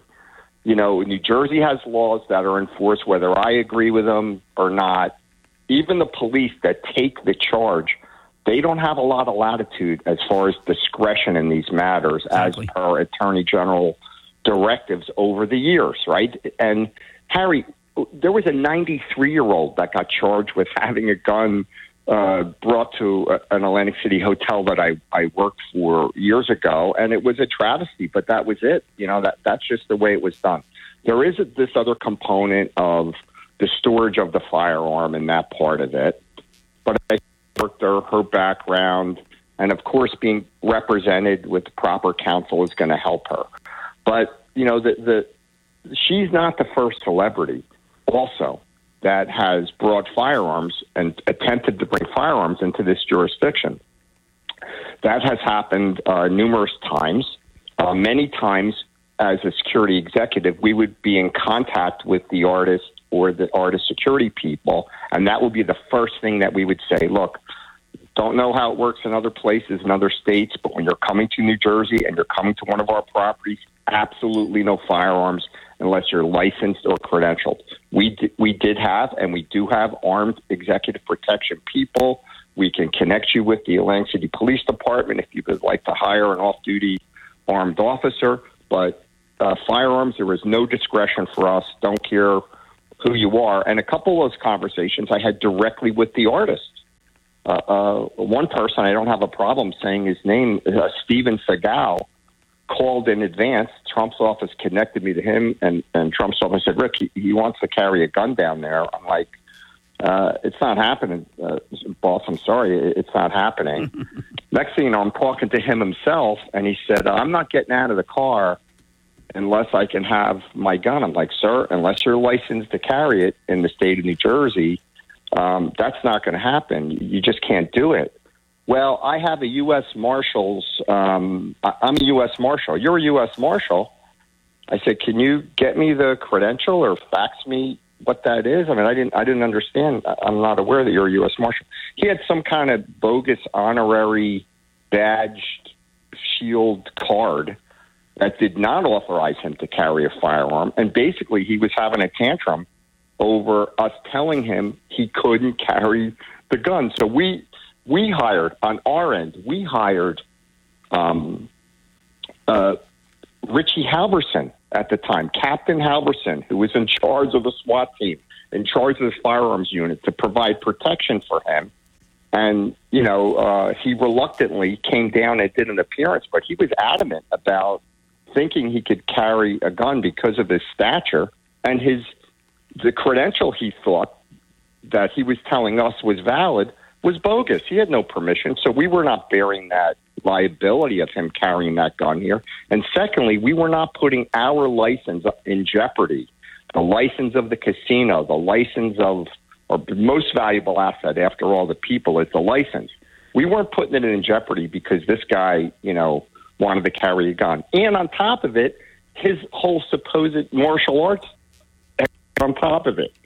He was so paranoid, and we had, 6 armed guys that could protect him that had permits, plus the whole plethora of the Atlantic City Police Department would jump in and protect him, if he needed it. But Rick, we're down to 45 seconds. I want to get this in real quick because I think it's important. This was an Atlantic City Police summons. Does this get handled at the local level? Does it get kicked up to Will Reynolds, the prosecutor, Atlanta County prosecutor? How is disposition handled with this? I believe carrying the firearm in New Jersey is an indictable offense, I believe, but I'm not sure what the charge, how it exactly reads. I think it would be handled by an Atlantic County judge, Atlantic County prosecutor. Do me a huge favor, because we're hitting the finish line right now. I sent you a link to my article. I have the 3-page charge document. Look at it and get back to me with what that means, and then we can let our listeners have an update on that. Rick, to be continued, my friend. It's halftime. John Zarek standing by next. It's Hurley in the Morning. WPGG Atlantic City, WENJ HD3 Millville, a Town Square media station. Everything you need to know in 6 minutes starts now. From Harry Hurley Way in the world's playground to the broadcast pioneers of Philadelphia Hall of Fame. I want to congratulate my friend, Harry Hurley. You're about to find out why Harry Hurley has been named to the Talkers Magazine list of the 100 most important talk show hosts in the nation. Live from the studios of Town Square Media in Northfield, it's Hurley in the Morning on WPG Talk Radio 95.5. Been a pretty busy morning, and it's not going to get any less interesting, I can promise you. We have John Zarek, and then I am actually bringing on, after John, the executive director of the Falun Dafa Information Center. Falun Dafa is synonymous. It's the same thing as Falun Gong, which I think that's more familiar for most of our listeners. The Chinese Communist Party has just gone bananas on the spiritual movement known as Falun Gong or Falun Dafa. It's been around since 1992, the entire time of this broadcast history. It spread peacefully until 1999, when the Communist Party in China saw it as a threat to its supreme authority, and then they began persecuting any practitioners of Falun Gong. They, and I don't mean just like the IRS auditing you and things that are going on with the weaponization of this country. I'm talking about horrific things like harvesting organs from living Falun Gong practitioners for transplant sale and other horrific acts of persecution. We're going to talk about that. We're going to talk about China-American relations with a very interesting guest, Levi Browdy, who's the executive director of that organization. Talk about a courageous effort, because, again, it's one thing, oh, my God, they're auditing me. And it's another thing, they're going to cut your kidney out, your liver, your lungs, your eyes. I mean, it's unbelievable. Joining us now is John Zarek, the official and exclusive lead counsel for criminal defense legal matters for the Hurley in the Morning program. The law offices of John Zarek present Smart Law with John Zarek every Thursday morning in the 8 o'clock hour. The law offices of John Zarek focuses their efforts on criminal defense law with a goal to provide you and your family, you and yours, with the very best legal defense. Call 609-641-2266. That's 609-641-2266 on the web at johnzarek.com. Good morning, John. Morning, Harry. Hey. Good to be home. Yes, sir. Welcome home. Yeah, really. Yeah. Yeah, very good to be back in a place where I don't have to be worried about someone killing me or my friends or, going through a roadblock and getting shot by a jumpy young soldier in the middle of the night. So, yeah, it's good to be back. And enjoying the practice of law, like never before, really. What was reacclimation like for you, John? Well, the biggest change is, Ukraine is a war zone. So, and where we were in the East is especially a war zone. At some points we were, say, 10 miles from Russia. So, wow. There are certainly a lot of Russians around. We were very close to Bakhmut, staying with some soldiers there who are an R&R. And that's, it's a pretty intense scene. So when you have to be aware of your surroundings at all times, and there are a list of 10 things you have to do and a list of 10 things you can't do, or else, could cause injury or death. You get used to it after a while, after a few days, but, there's a level of stress that's just there. You're kind of not aware of it, but it's different. Like, for example, I can't drink coffee at all. I'm just not good at caffeine. If I have some, I get real wound up, agitated. I'm wound up enough already, but it just gets it's it doesn't mix well with me, right? But over there, I could drink 3 espressos. You're already wound up before you take any caffeine. I could drink 3 espressos right in a row and have no impact whatsoever because you're just always revving at a high speed. Was that hard? Was that hard to come back down from? Because I have nothing to draw from to even try to envision what that must have been like. Because that's chemical at that point, something you wouldn't normally do. You were able to tolerate with ease, and then some. So was that hard to readjust from that to being back home here, and obviously a lot of that stress gone? And by the way, I don't want to forget to mention this, John, because I thought of you immediately. 3 o'clock this morning, this came out last night at around dinner time, saying that the Ukrainian military might be pulling troops back from the key stronghold of Bakhmut. You just mentioned this, John. And this is not propaganda. I mean, this has been released in official remarks. I didn't know this until I learned some things about it that I didn't know. That this is such a rich area of salt and gypsum mines in eastern Ukraine. What should we draw from that? It's been a bloody months-long offensive to take Bakhmut. If they retreat from that, what does that mean? What are they doing that for? Well, actually, Harry, they've been fighting at Bakhmut for 6 months. So it's a great place for the Ukrainian army to fight. So the Russians lose 10-1 at Bakhmut. No, I'm with you on all this. What I'm saying, though, is Ukraine military and the Ukrainian president, they said yesterday that they may pull troops back from Bakhmut. I thought the whole point was that Russia could capture this city and it really, be like a literal win, a propaganda win.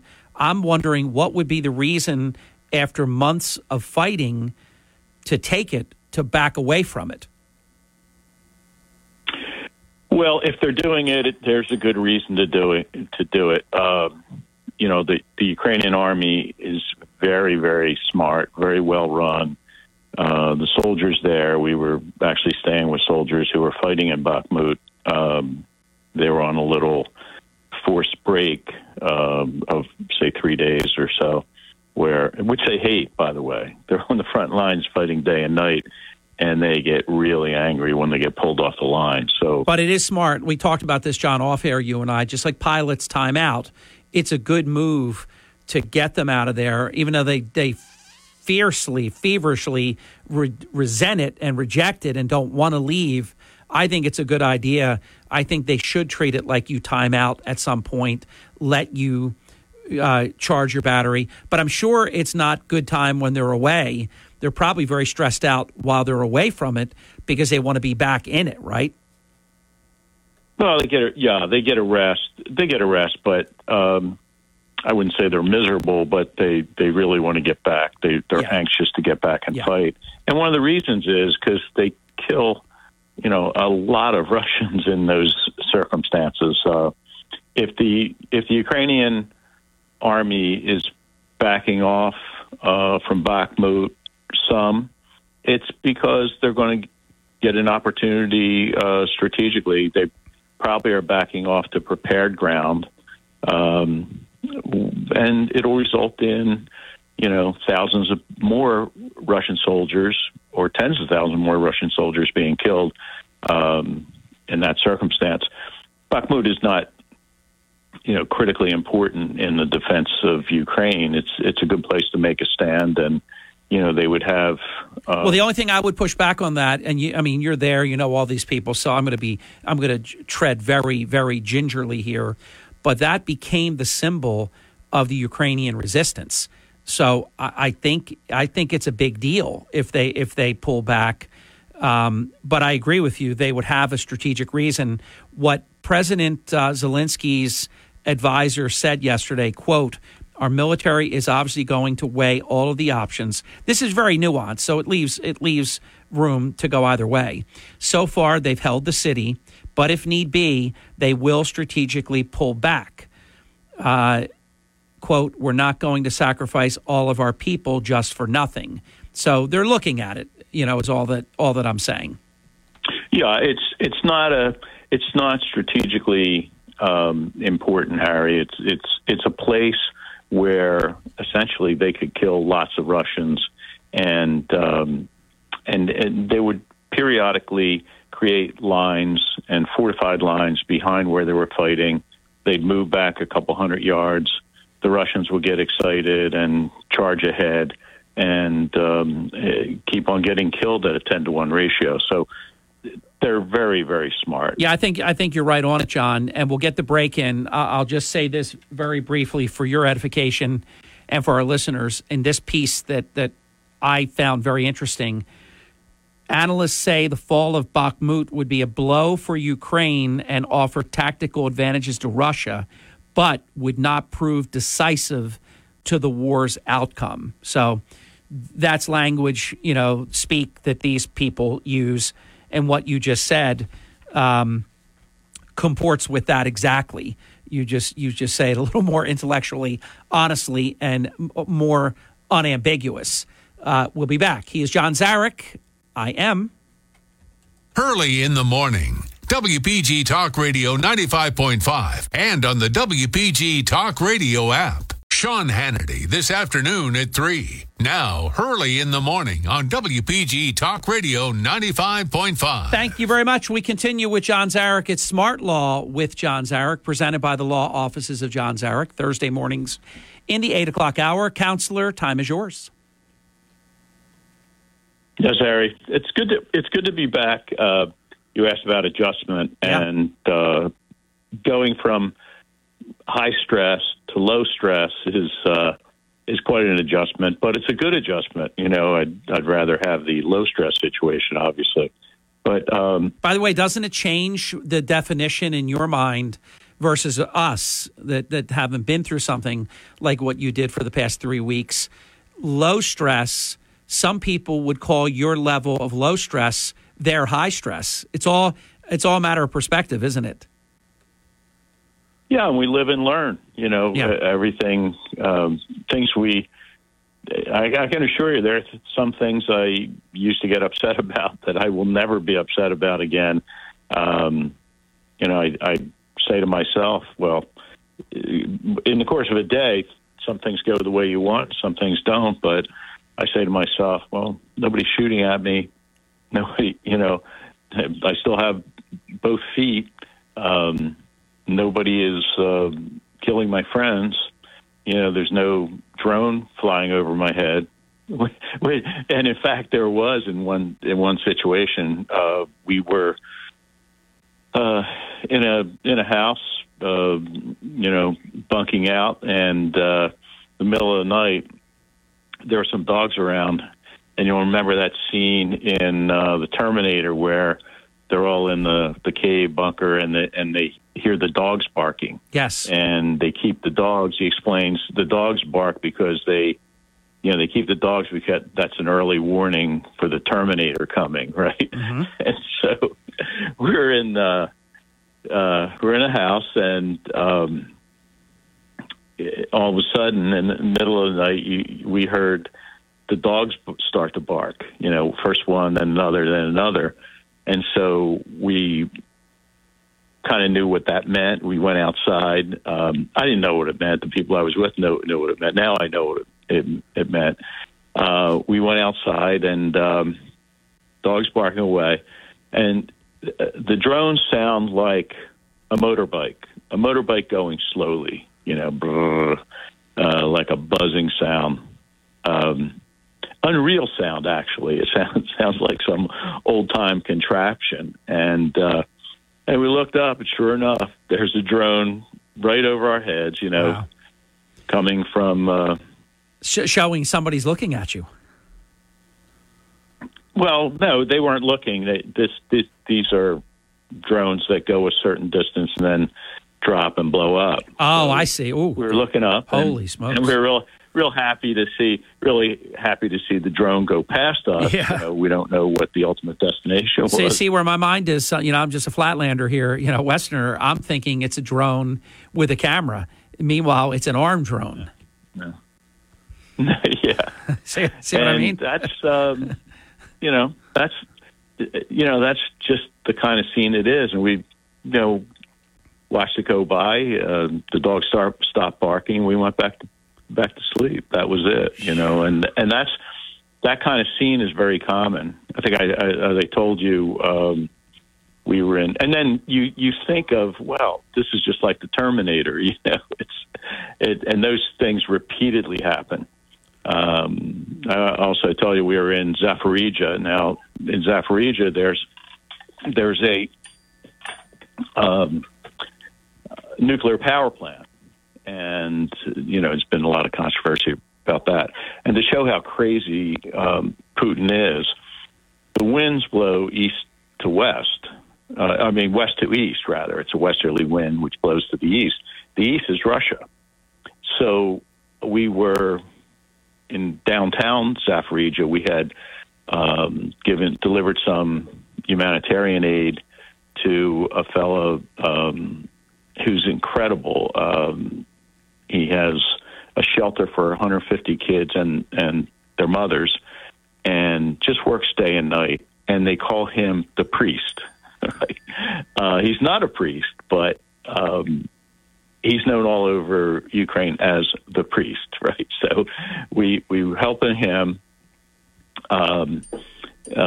delivering this aid. And then, you see all these kids around, and there's such need that, I said to Mark and our two companions, I said, let's get him in the car and just go and tell him we're going to buy him whatever he needs. So we went to sort of a Costco type place and went in, and of course he didn't want to take advantage. We kept pushing him to fill another cart or another conveyor, and filled it up and took him back. After that, and it's all, we wanted to give him more, and he wouldn't take more. He didn't want to take advantage. Just a great guy.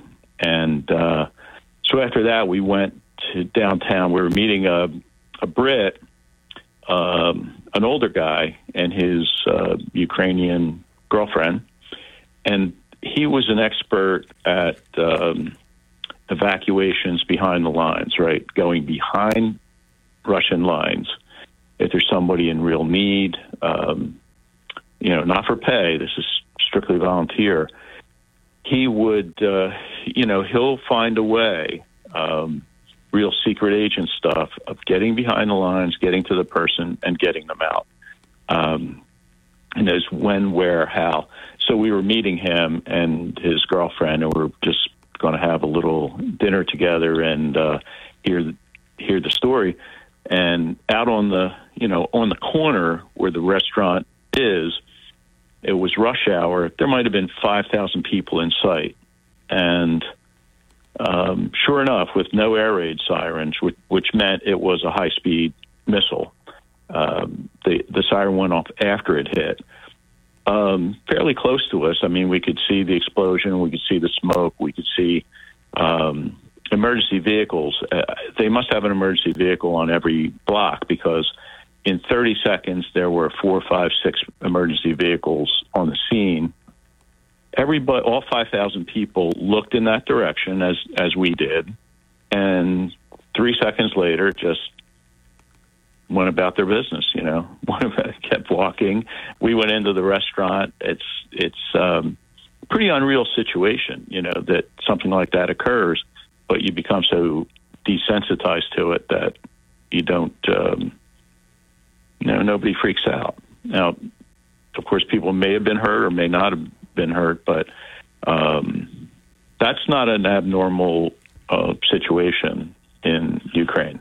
Wow. And you say that people are very brave, but it's something more than that.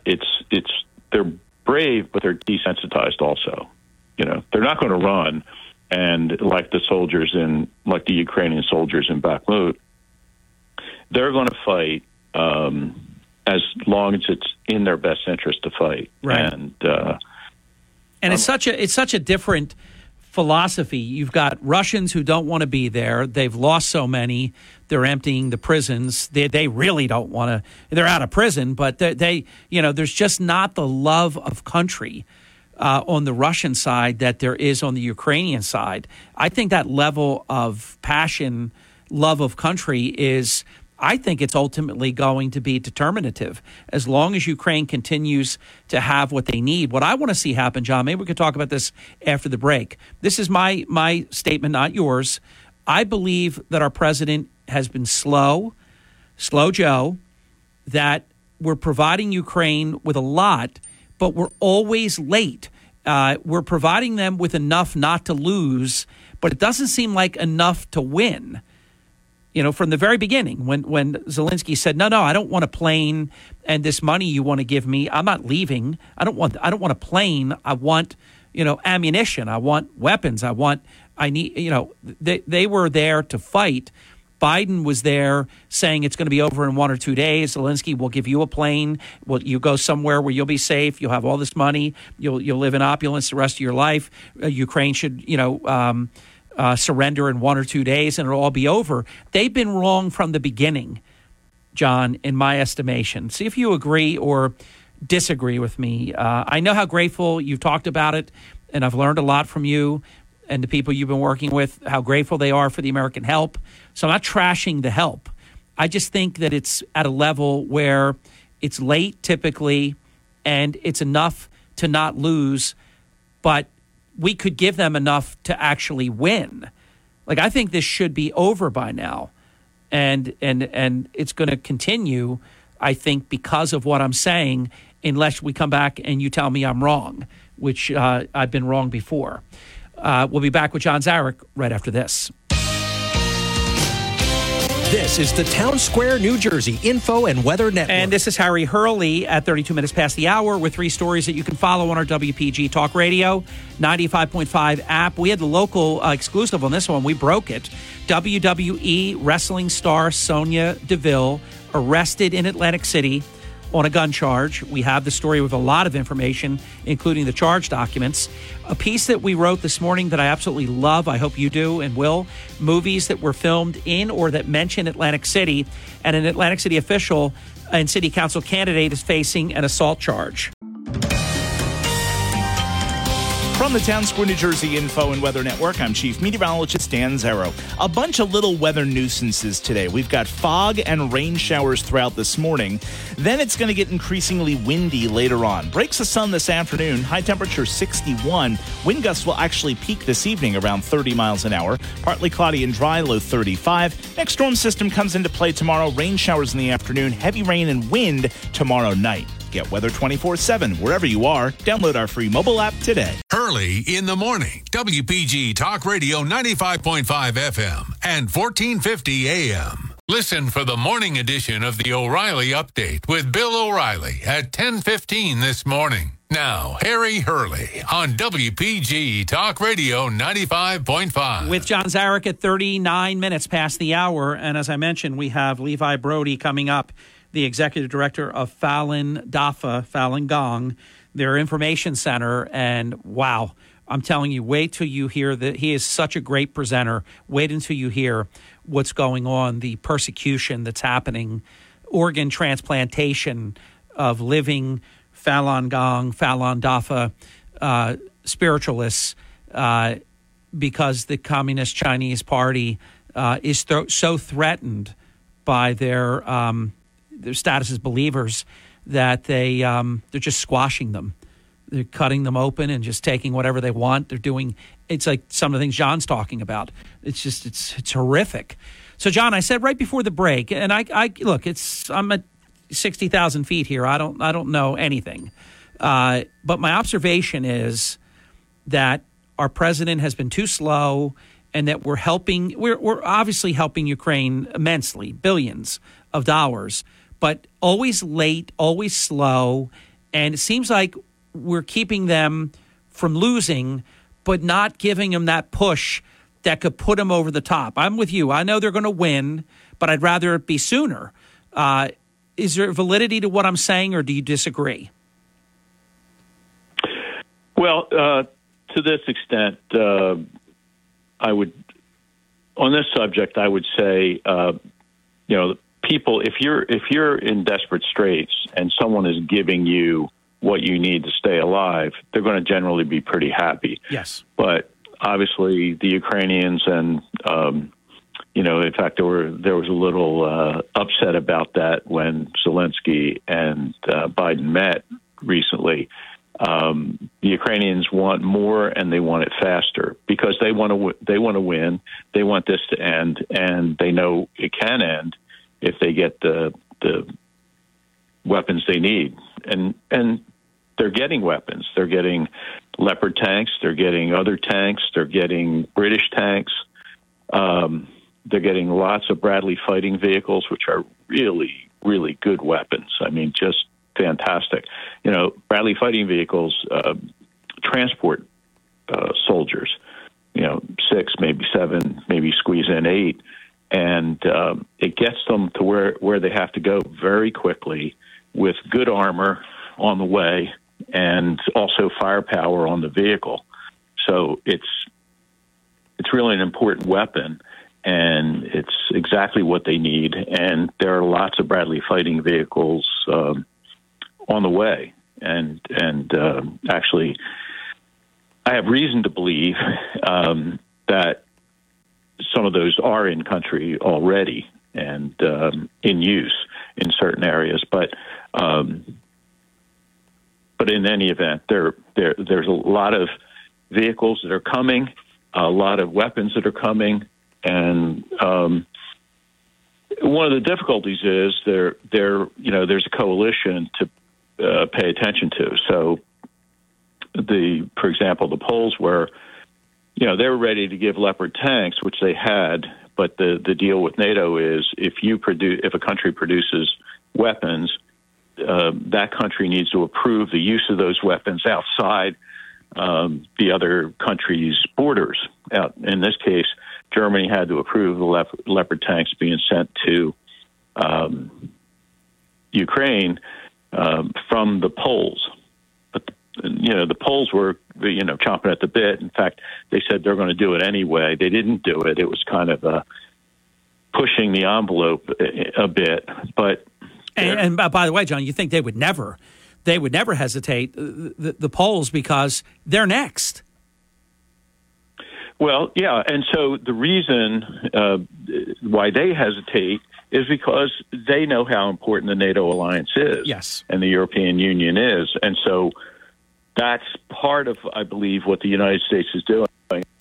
I'm not a fan of Joe Biden, but I'm growing to be a fan of Lloyd Austin, who is the Secretary of Defense.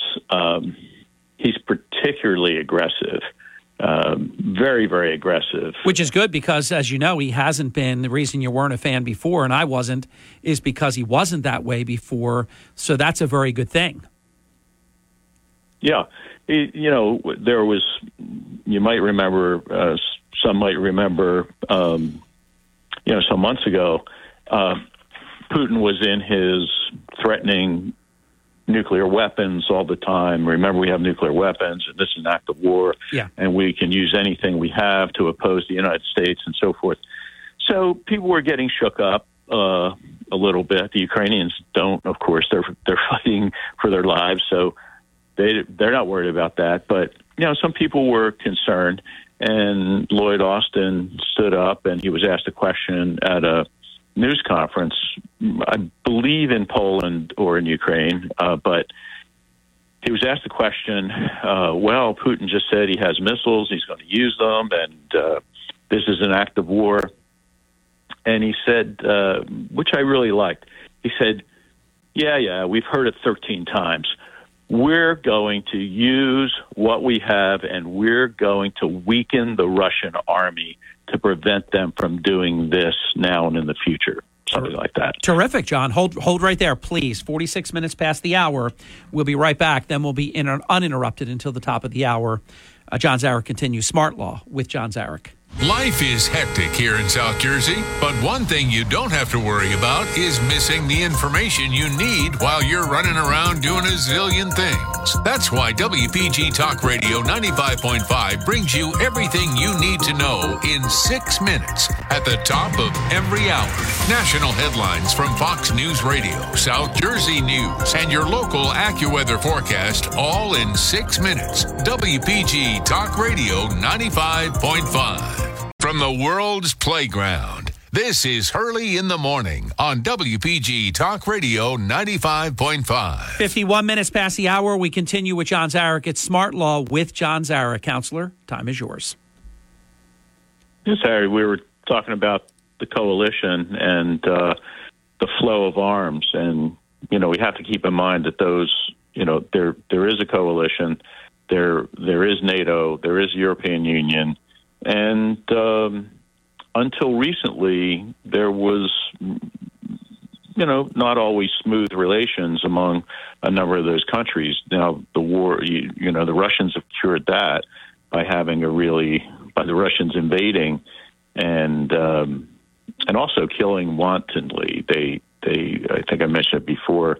I was in Bucha, which is one of the scenes of killing, raping, and torturing 700 people that were killed in cold blood. I mean, no question about it. There were 1,300 killed altogether. Thoroughly delightful place, sort of like Haddonfield or Cape May. Wow. Nice people, not warlike or anything. The Russians just came in, and because they could do it, they did it, So it's really, and that happened in Izum. We also were in Izum, the couple we stayed with. The man was about 60 years old. The Russians occupied them for 7 months. He said he couldn't go out on the street. Any male out on the street was going to be beaten or raped. By the way, the Russians are big on raping males. That's another feather in their cap, of course. They're depraved, and they're not just depraved as individuals or as soldiers. They're depraved as a culture, because they have, the Russian people and the government, they support this stuff. Yeah. It's sort of like, this is what you get if you mess with Russia. And they have a lot of recorded conversations between Russian soldiers and their girlfriends back home. And the conversation is, are you raping many? And the Russian soldier says, yeah, a few. And she says, well, just use protection. And that's their conversation. Like, no, many of those conversations have been intercepted and recorded. So it really is, and I say this most importantly, because there are some people that oppose funding Ukraine, a small percentage of people that oppose it, but it's very mistaken. It's really, they're on the wrong side of that issue. And I think in time that's going to be very costly to anyone who takes that position, because Ukraine's going to win this war. And they're going to, and on an ongoing basis, the Russian depravity is going to be exposed. It is already, but you haven't seen anything yet. But as I was saying, this 160-year-old man, you couldn't get, if you were a male, you couldn't go out on the street. His wife had a medical job where she was helping a lot of people, but also some Russian soldiers. So she was able to go out and she was able to get a little food for herself and very little for her husband. Her husband lost, and this is a guy I talked to face, a wonderful guy. He went from 160 pounds to 100 pounds. Oh. And he sat with me and he said, John, and this is in his kitchen table. I mean, it bring tears to your eyes, anyone. He said, John, I knew I was going to die maybe maybe a week, but maybe 2 weeks, but certainly not longer than that. I knew there was nothing left. I was going to go. And that was common every place the Russians occupied, every single place. The killing and rape and so forth. Bucha is the place where it's most spectacular, where it was well known, and there was a big white church, and I stood there. There's a mass grave there, and I never felt such rage. I've been in a lot of conflict in my day, but never felt that kind of rage. I really couldn't be around anyone. I just walked around the block a lot of times, where the mass grave was. It's just so repulsive. And, so I want to use that anger. I don't want to dissipate all of it. I want to use it to, work on behalf of Ukraine, and especially on funding Ukraine, and to oppose people that are advocating not funding Ukraine. I don't know what their end game is. It doesn't make sense to me, because there's such a case to be made for we have to do this, because the alternative is something none of us want. So what if they're not for it? I would love to pin them down. What are you for then?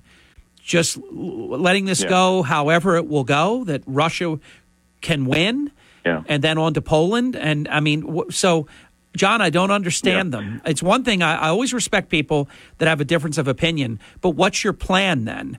See, this plan is Ukraine wins. What's the other plan? Nobody will tell me, John. Yeah, one thing we hear from this group and some national guys, Tucker's, he says this stuff all the time.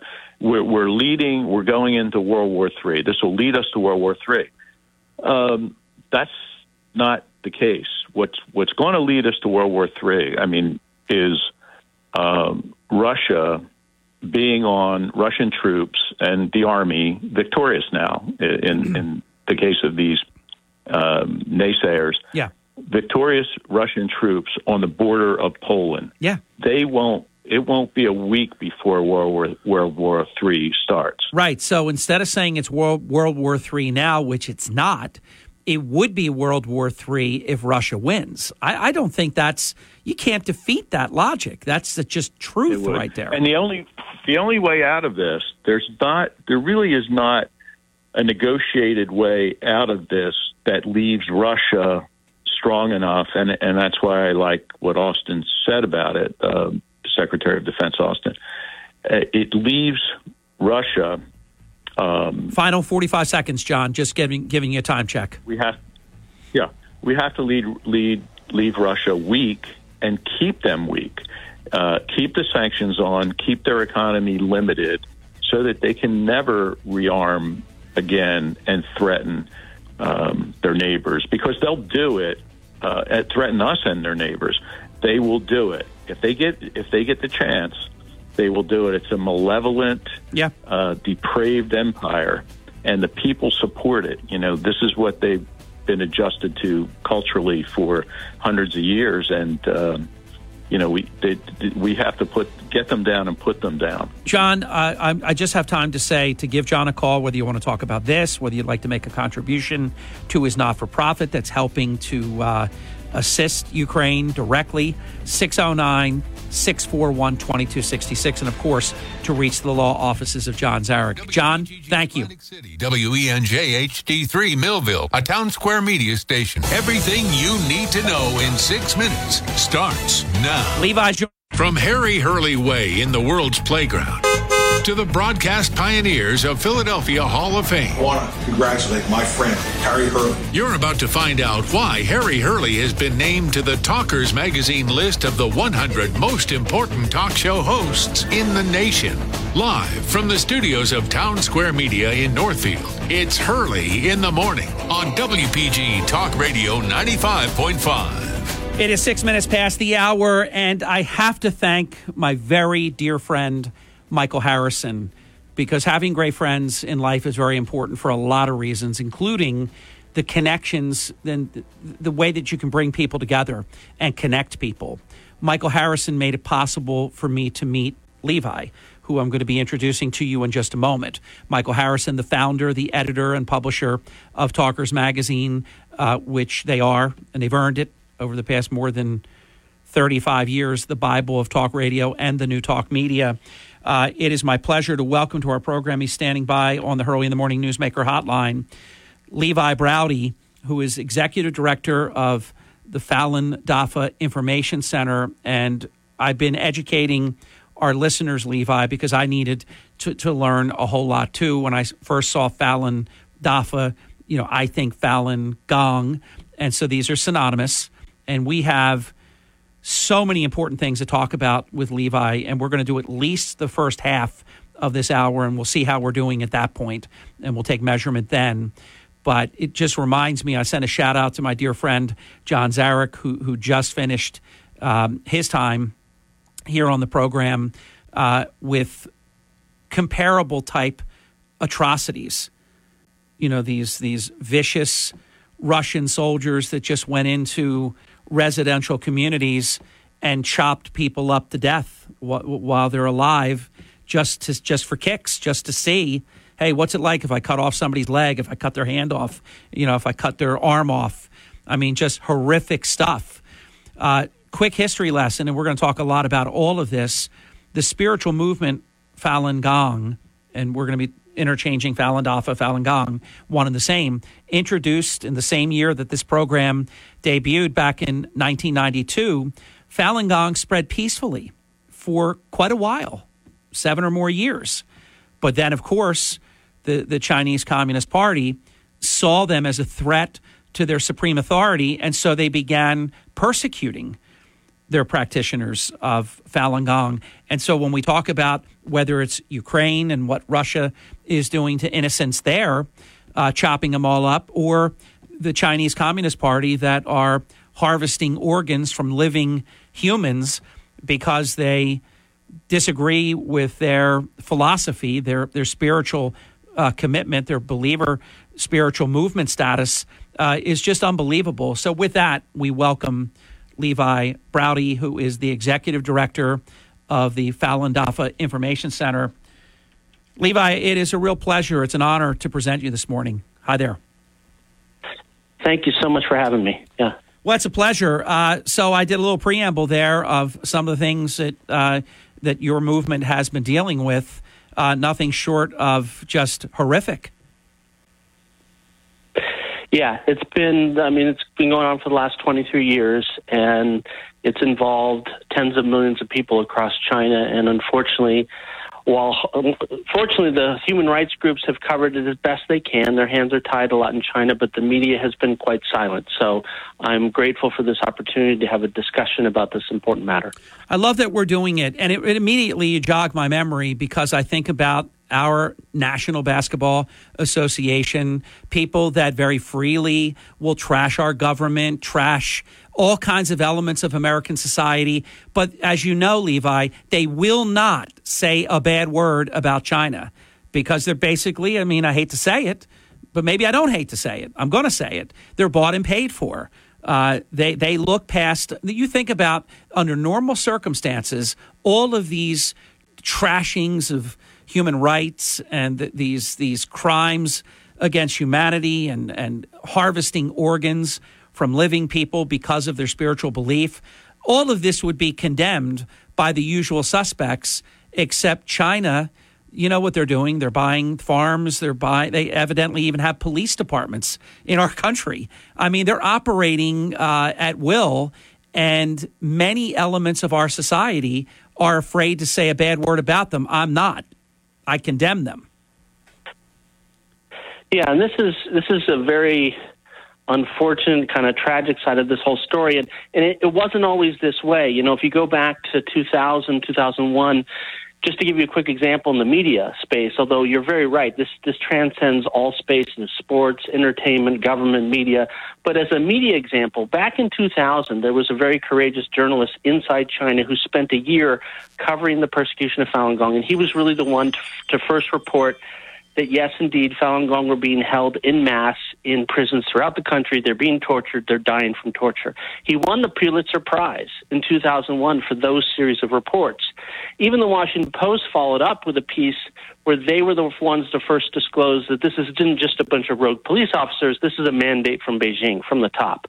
But shortly after that, late 2002, 2003, the entire story just fell off of everybody's radar, and that coincides with the rise of the CCP's economic and political clout on the world stage. Yeah. And unfortunately, that's what has led to the silence. It's so true. Levi Browdy is our guest, and it's such an important discussion. I've been really looking forward to this because these are the types of interviews that I so strongly believe in. When there is oppression, when there is just inherent unfairness, when people, usually responsible people that would say and do the right thing, remain silent. You would probably remember this name in a second. I know it like the back of my hand. I just can't think of it at this moment. But a world wrestling professional who is also an actor. A lot of them have been crossing over, as you know, into acting, both the men and the women in wrestling. So he said something very correct about China. Well, he got his face kicked in, by the the reality of his economics being affected, and he comes right out and apologizes for his truth. I mean, it's that bad, Levi. Yeah. It was a post by John Cena, I think. I remember seeing that. That's it. I knew you'd know it. He made something positive about Taiwan. I guess he called Taiwan a country, and because they were about to make a whole bunch of money in mainland China. Yep. He had to just, apologize for telling the truth. That's so bad for your movement because it just continues. You got the bad guys on you and the good guys are passive about it and even worse, support China. And by the way, Cena is a good man. Cena has the Guinness World Book of Record for the most children that he has worked with the Children's Miracle Network. And everybody listening knows these are children that have last wishes and they have an opportunity to do something incredibly special. And John Cena has been just amazing in that area. And I have to say, it broke my heart and I criticized him. I understood why. No, I don't understand. I know why he did it, but I don't appreciate why he did it. And if these are going to be the rules, this is a tough game, isn't it, Levi? Yeah, and I think one of the things that gets missed here is the tragedy of the Chinese people itself. And let me explain what I mean by that, because I think it's really important in terms of what this means for the Chinese people, let alone people around the world, is that when Falun Gong, you gave a very accurate description of what happened with Falun Gong. When it was first introduced in the 90s, it became wildly popular. Initially for health benefits, but really what people were discovering in Falun Gong is what I would say is a spiritual renaissance. It was a reconnection with the cultural and spiritual traditions of authentic Chinese culture. Well, the CCP had just spent 6 decades trying to stamp that out so it could shove Marxism down everybody's throat and have that be the only ideology. And so when they went after Falun Gong in 1999, what they were really also going after was the last great hope for traditional Chinese culture, for traditional Chinese spirituality. And so by doing that, it was kind of the last nail in the coffin to try and really stamp out what real Chinese people, what real Chinese culture is about. And that's been also another tragic thing because, the CCP is trying to position itself as the shepherd of the Chinese people and the Chinese culture, and it's not. It's a hostile foreign ideology that's taken over the country. We are going to come right back. We're going to take a brief time out. I'm so happy that Levi is available to stay to visit with us some more with Levi Browdy, who is the executive director of the Falun Dafa Information Center. I am respectfully yours. Early in the morning, WPG Talk Radio 95.5 and on the WPG Talk Radio app. WPG Talk Radio 95.5 FM and 1450 AM. South Jersey's #1 talk station. And that is all because of you, and that's why we can say that. We appreciate it so very much, more than words can say. Again, thanks to my friend Michael Harrison for introducing me to Levi Braude, who is the executive director of the Falun Dafa Information Center. So I was thinking during the break, Levi, things are going really well. This peaceful spiritual movement is actually spreading around the world, including in America. People are practicing meditation and some of the tenets of Buddhism and some things. Very peaceful, very beautiful type stuff, all of that. China, the Communist Chinese Party, sees this as very bad news for them. So you've got about 100 million Falun Gong practitioners by the time the Chinese Party, Communist Party, drops the hammer on the movement. How many are there today? Is there any way to know? Well, it's very hard to tell. We do have one data point that we could go through. I mean, one of the reasons it's hard to tell is because the practice has absolutely no structure. You know, anybody who learns the practice can teach the exercises to someone else. The video to learn the meditation, the exercise portion, as well as the books are all free to download on the internet. So let's say I was in Beijing in 1998 and I was like, hey, I wanted to learn the practice. I would just go down to my local park. There'd be a volunteer running a volunteer practice site there. He'd teach me. I could get the book and away I go. So there's no name list. There's no anything like that. So the data point we have are twofold. One is the first one you just referenced. The government, the Chinese government, did a survey in late 98, early 99, found that there were 70 to 100 million people practicing. So we know that was the number back then. About 6 or 7 years ago, we did a survey. Basically, we did an audit, I guess I should call it, of there are throughout China, what they've done in response to this persecution. Falun Gong practitioners and supporters have set up what we call underground print shops, which really just is a printer in the back room of various apartments and homes, and they print out leaflets of what's really going on inside the country, the CCP's real evil history, and they distribute that, usually undercover at night, all over the country. So this is going on for 15 years. So when we did an audit of the unique downloads of people who are downloading these flyers and how many people are involved in each of these little sites, we found that there were 20 to 40 million people actively doing this kind of peaceful civil disobedience. Wow. So by that measure, we know at least the number is somewhere in the tens of millions. Which is amazing because obviously, and especially if you're in China, I mean, this requires real courage because your faith is going to be used against you in the worst way. I've learned from Levi off air, I mean, this isn't just, we think about retaliation in our country that sometimes unscrupulous politicians will weaponize law enforcement, weaponize the IRS, politically retaliate. Hey, it might put you in jail, but nobody's cutting your limbs off or taking your organs out or all this other torture and murder and rape and forced labor and all this that goes on. What they do to people that practice Falun Gong is it's crimes against humanity, Levi. Absolutely. In fact, there was in 2018 in London, they convened something called the China Tribunal, and it was chaired by the prosecutor who put Slobodan Milosevic behind bars. And they spent a year doing an in-depth investigation, calling in over 50 witnesses to London, medical experts, lawyers, human rights experts, and they came to 3 conclusions after that. One, crimes against humanity are indeed happening on a large scale throughout China. That was obvious. 2, people were being screened and killed for their organs to fuel an organ transplant business, which is $1 billion business in China. And 60 to 100,000 transplants were redone a year, which means that many people or almost that many people have been killed each year, and Falun Gong was the primary target. My goodness. And the third thing that they found was that there has been no indication that this has stopped, even after it's gotten some publicity. So as far as we can tell, this continues today. Just unbearable to listen to and not even compares to what it must be like to be living under those circumstances. Levi Braude is the executive director of the Falun Dafa Information Center. Just a quick housekeeping item, because I have learned from you that Falun Gong is also referred to as Falun Dafa. How come 2 different names but same thing?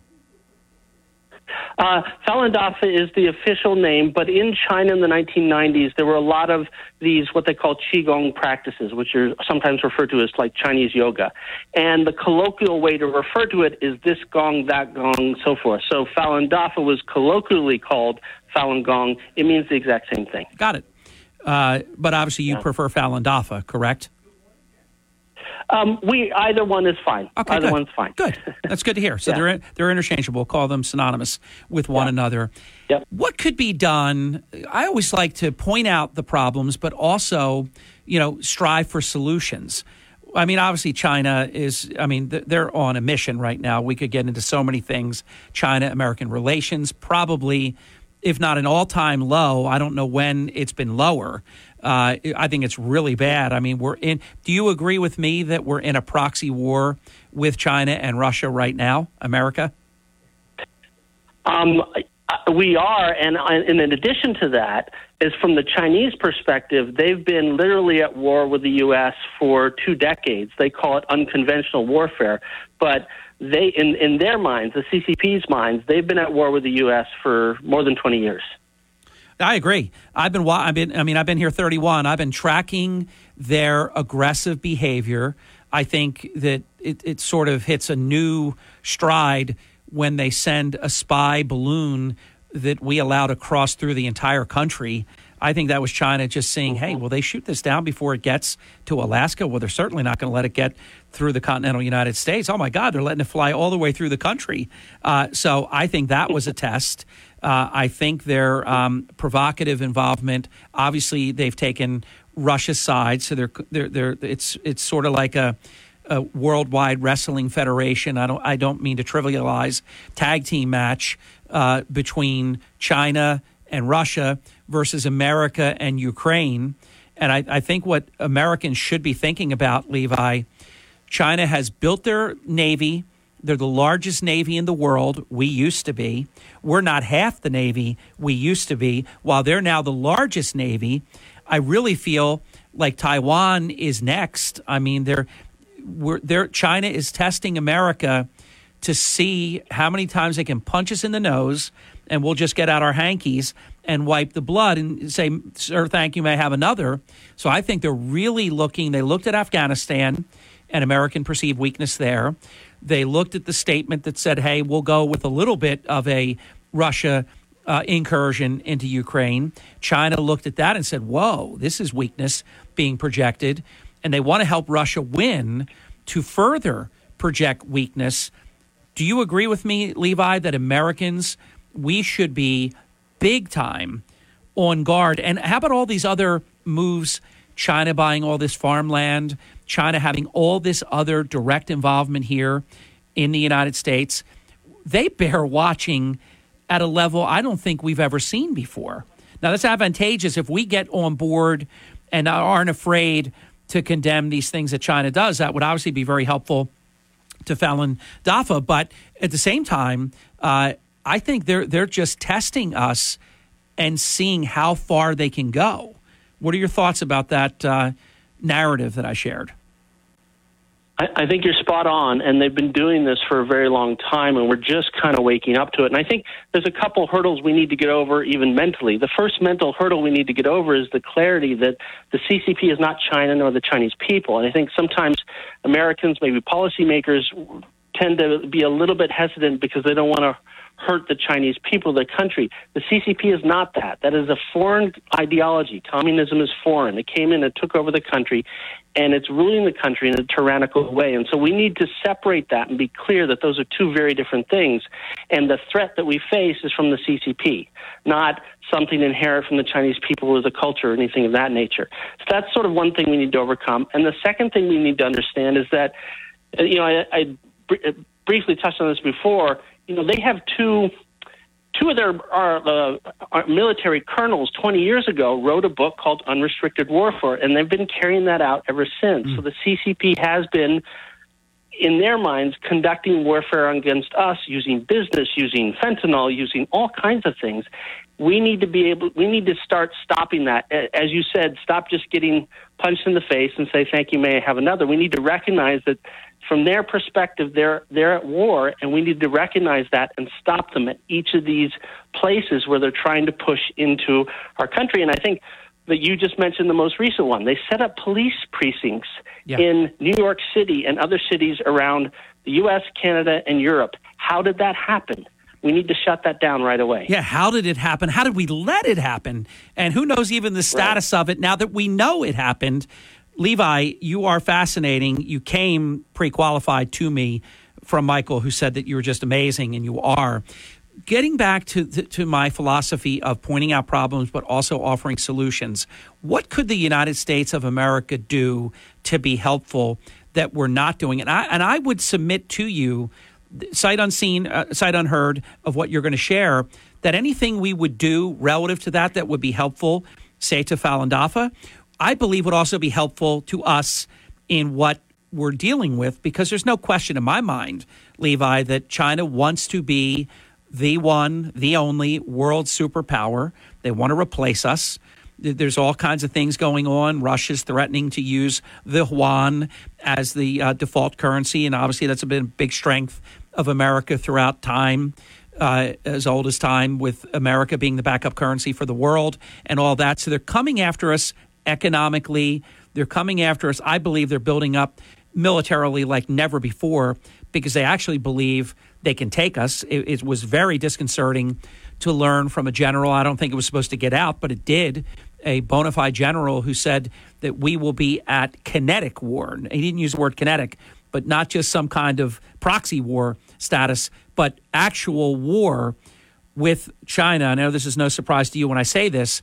By 2025, I remind our listeners, it's now third month of 2023. That's scary as hell to hear something like that.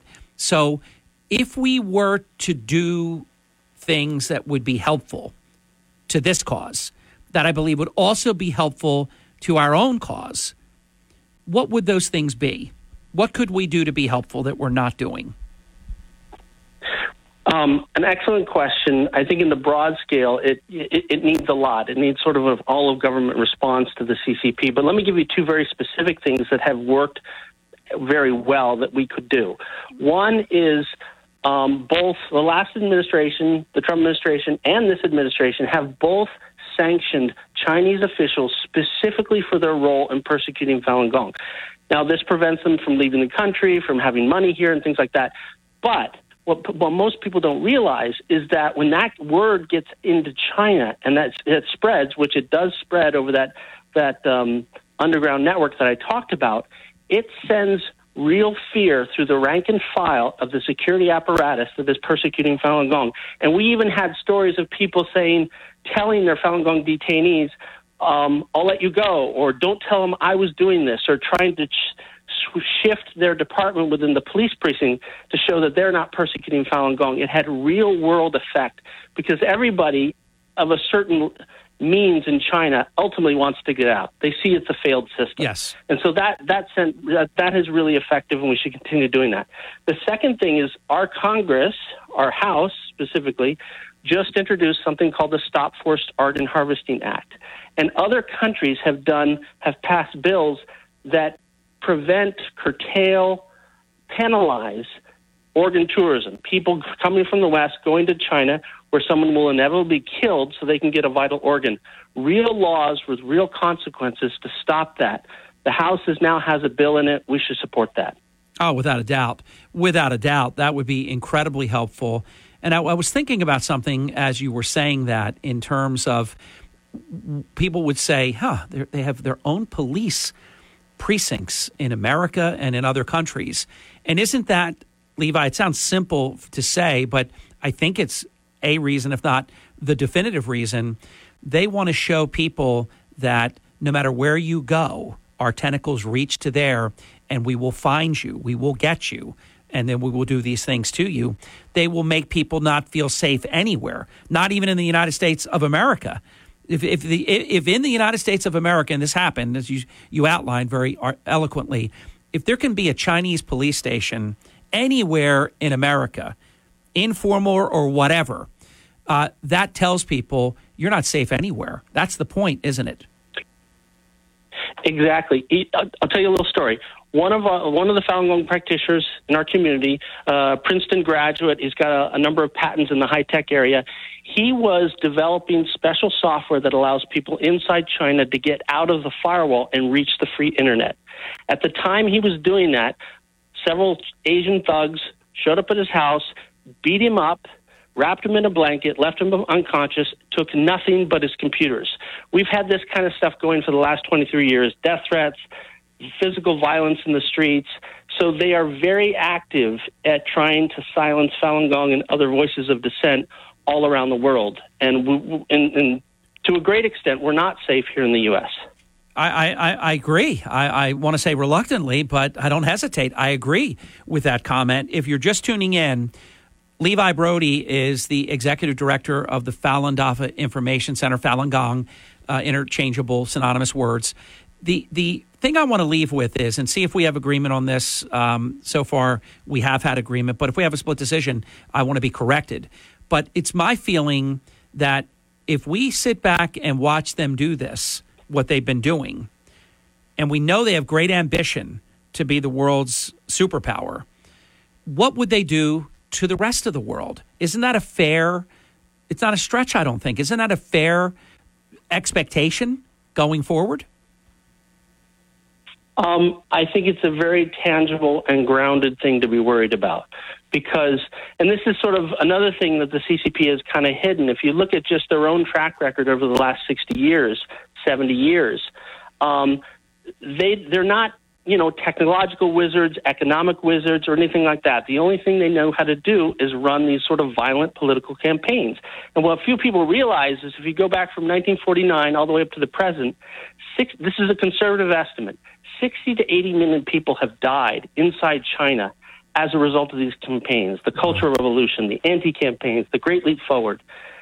So, what is that? That's 7, 8 Holocausts. And that's the current regime. It's not some regime that was from the past. That's the current regime. And so if we need to understand the nature of the CCP and if its ability to do that to its own people, what are they going to do to the rest of us? Levi, let's put a ... not a period, because I would love to reconvene. And if you ever need me, we now know each other, and you are welcome here anytime. I will continue to help get the word out. I couldn't be more proud of Michael Harrison and Talkers Magazine for encouraging the talk media to engage and talk about this, if not us, who. And it was an honor to present you, Levi, and I look forward to sharing time with you again. Thank you so much for the opportunity. It's great to talk to you. Good to talk to you, Levi.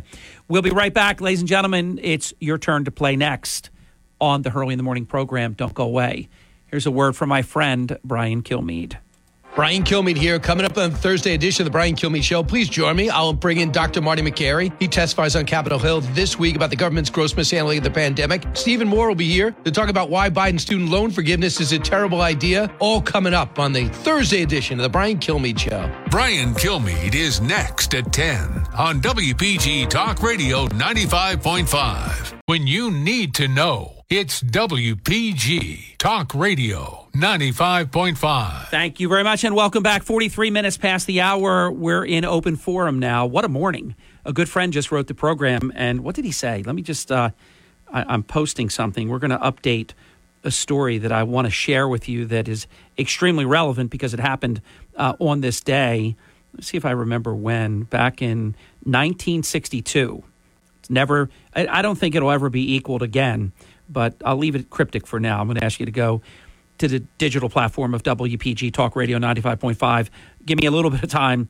I think I can get it done. We're doing something at 10:30. I think I can get it done after 10:06 and before 10:30. But in any event, don't miss that because it's a good story. But let me see what my friend wrote because I really appreciated it. Continuing jam-packed, high-quality programming today. It's what we try to do. I mean, from the Atlantic County prosecutor to John's report, basically from Ukraine itself, because he spent 3 weeks there and just got back home, and to the executive director, Levi Brody, of the Falun Gong, Falun Dafa Information Center. You know, when you start to learn all these things that are going on, that they're killing people, harvesting organs from living people, raping. I don't even want to, I mean, it's just, it goes on and on. Forced labor, starvation, rape. If I didn't say it, I'll say it twice. It's inhuman what they're doing. And imagine if their philosophy, I know you can't even call it governance, their philosophy of running the country became the philosophy of running the world. The oppression, the just despair, the violence. I mean, everything about them. And I think it was good that Levi said it's not the Chinese people, some of them, because a lot of them, they would love to be free. They're allowed on the internet, kind of, sort of, and then it can be shut down. If something's going on, they make sure that you can't see it or their people can't see it. It's just awful. 609-407-1450, an open phone line. Welcome to Hurley in the Morning. Glad you called in. You are on the air.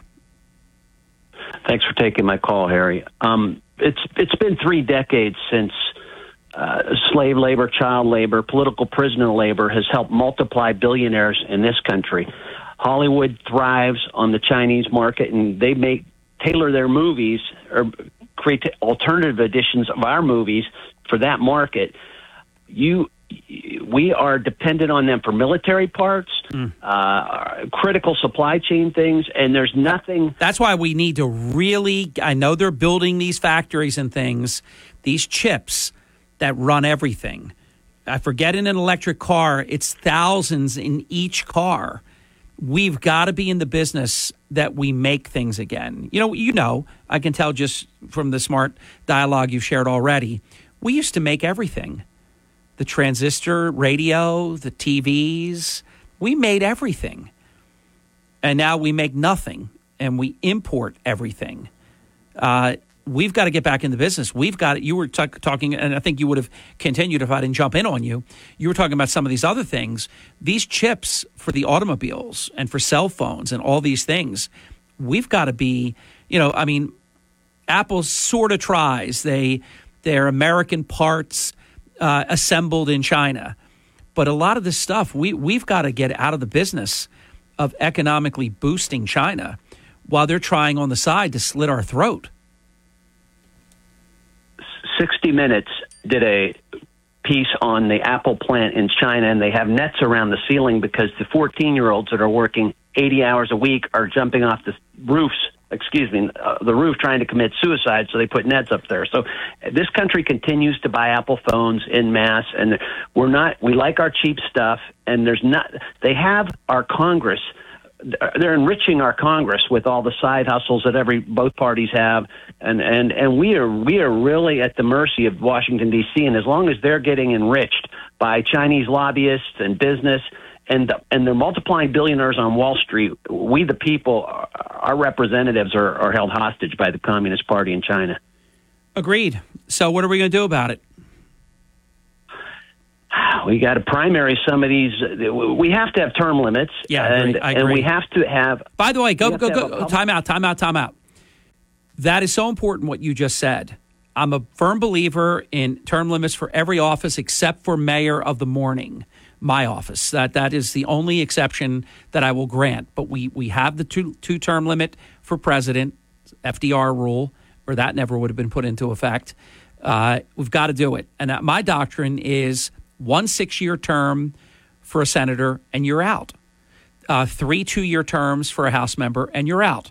That would give enough experience. Within 2 years, it's like a school board member. It takes a year before you're a good school board member. In 2 years, you'll be a good House member. Then you got 2 more shots. If the people want you, they'll keep you. I think it would also encourage more challenges to incumbents because they would not nearly be as entrenched. This turned into an awful thing. The People's House was set up originally by our founders to turn over regularly, that you would want to get out. Your farm would be wrecked. You'd be destroyed. Your business would be destroyed. They made it too comfortable. They get paid too much. They have too many perks, and then they leverage it to become multimillionaires. And that's because they get to stay for 20 and 30 years and more. Term limits, I believe, it's not an exaggeration to say, would be both a disinfectant and a magic elixir that would, in large measure, help fix this country. Because keep in mind, there are decisions that have to be made that they will not make because they want to get elected and reelected. They're always looking at the next election. If you ran one time for the Senate and you got your 6 years, you're never running again. So I don't know if you agree with my narrative, but I agree with yours.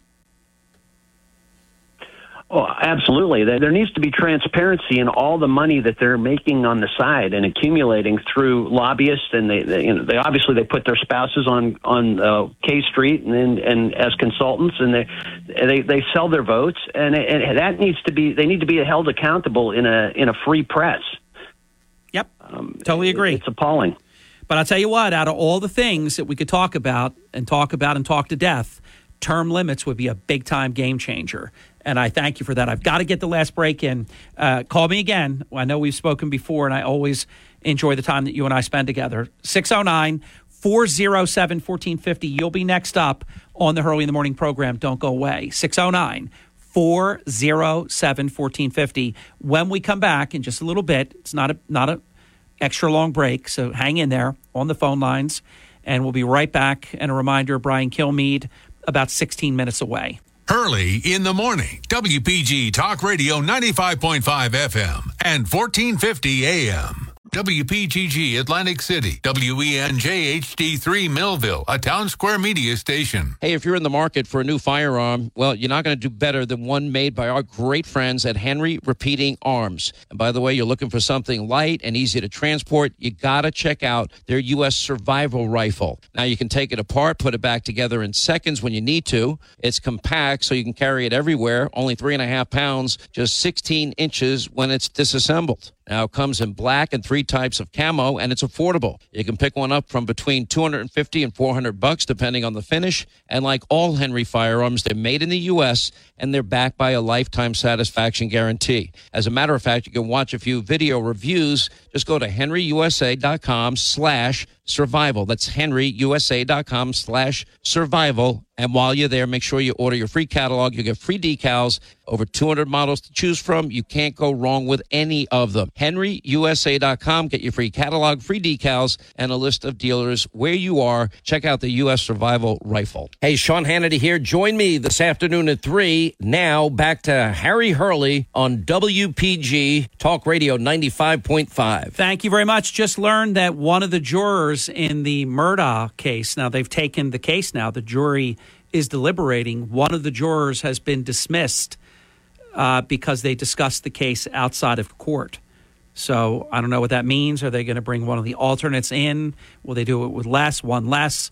I don't have, all the details of what the ramifications of this will be. But this, and I told you the other day, if you get a chance, if you have access to Netflix, check out I'm only partway through the first episode. This family and the power that they wielded in their area of South Carolina it's almost like a monarchy. You got to see this. The grandfather was like the ultimate fixer. And then the power got handed from him to his son, and from the grandfather's son to his son. I mean, it's unbelievable. You've got to check it out. Welcome to Hurley in the Morning. You're on the air. Harry, Gregory. Gregory. How are you, my friend? I'm excellent. I'm calling to officially announce that this year, 2023, Bayfest will happen, and it's April 29th. That's a big deal. It's a big deal, yeah. I've been drafted to be the chairman to get this event going again, and I got the same crew from we've got the band back together from last year, and we're going to have Bayfest as planned last year, but now it's definitely positively going to happen. So we're all excited about that down here, and I'd really like to come on when I have more information that I can spread about what's going to go on. But I'm just letting all the different sponsors and all the different participants, the vendors, the crafters, the musicians, people have been asking questions and asking, and now the answer is yes, it's going to be Bayfest 2023. I'm pretty excited. Oh, you should be. It's a wonderful event, and everybody's going to love that. These are exactly, when you come out of a pandemic, and you can't do things that we've always been able to do, these are exactly the kind of events that bring everybody back to normal. And I know you're experiencing it in your restaurant and all of that, but this is great. I'm actually going, I just sent a note to my colleagues that I'm working on this. I'm going to do a little piece just announcing that it's going to be back. and then we'll follow up when we get more information from you, Gregory. Oh, that's terrific, Harry. I really appreciate it, and it's a great group of, when you become a chairman of an event, as you know, and it's already been going on, you don't know what kind of personalities you're going to deal with and what kind of turf wars you're going to deal with. I've done a lot of different things. I did the air shows with Jim Cooper. I've done a lot of different things. Yeah. This group I'm working with now is the most competent group of volunteers that I've ever seen to run a festival of this size. It's the single largest one-day event in South Jersey, and it's been going on for almost 30-some years, and we expect 30 to 35,000 people to descend on Summers Point if it's a normal Saturday Bay Fest that it has been in the past. And this one might be as good or better because everybody's really fired up to have a good time. Oh, yeah. You're right for all those reasons. Well, I'm here. You know where to find me. We'll be your partner, as we always are, and I appreciate the opportunity to hear you make that announcement. That's a big deal. That's going to make a lot of people happy. It's the kind of event that people just put right on their schedule, and they want to be a part of it, and that's why you get 35,000 plus people that come out. It's really amazing that the event can handle that many people. It's to the credit of you and all the people that you work with to make it happen. So we'll stay close on this, Gregory.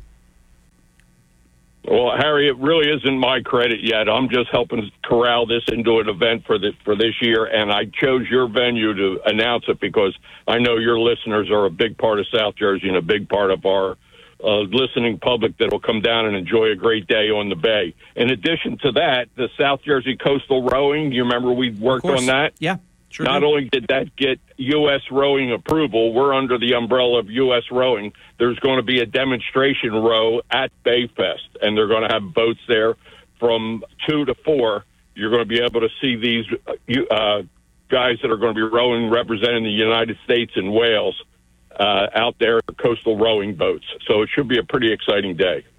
Thank you for this news, my friend. Thank you, Harry. Have a nice day. You do the same. Gregory. I was actually taking copious notes during all that. We're going to do something with that. You'll see more about that on the app a little bit later today. Welcome to Hurley in the Morning. You're on the air. Hi there. Morning, Harry. Steve, Atlantic City. Thank you for taking my call. My pleasure, Dave. Listen, that term limits is good. Yeah. But I said this before. You don't pay taxes, you don't vote. And one other quick thing, then I'll hang up and listen on my way out the door. This insider trading, Martha Stewart was put in jail, remember? Oh, of course. And he found that the Congress and all them, found that they By the way, she was put in jail for something that no one had ever been put in jail like that before. She was purely made an example of. And I know what you're going to say, because I'm Pocket Kreskin on the side, that the members of Congress that inside trade all the time and the knowledge that they get, know that something's going to be voted on, things that we don't know. They're doing this kind of thing all the time, and nothing happens to them, of course. So they're above the law. Yeah, I hate to agree with that, but yes. Yes, they are. And term limits, Harry. I know. And the no tax thing. Yeah. Yep. All right, Harry. Thank you. Thank you. Have a good day. You do the same, Dee. Dee, I love your idea. I have to just disagree a bit with the property tax owner. A renter pays a landlord's mortgage. Some people rent and don't own. Some people don't want to own. They prefer to live in a scenario where if something breaks, somebody else has to fix it.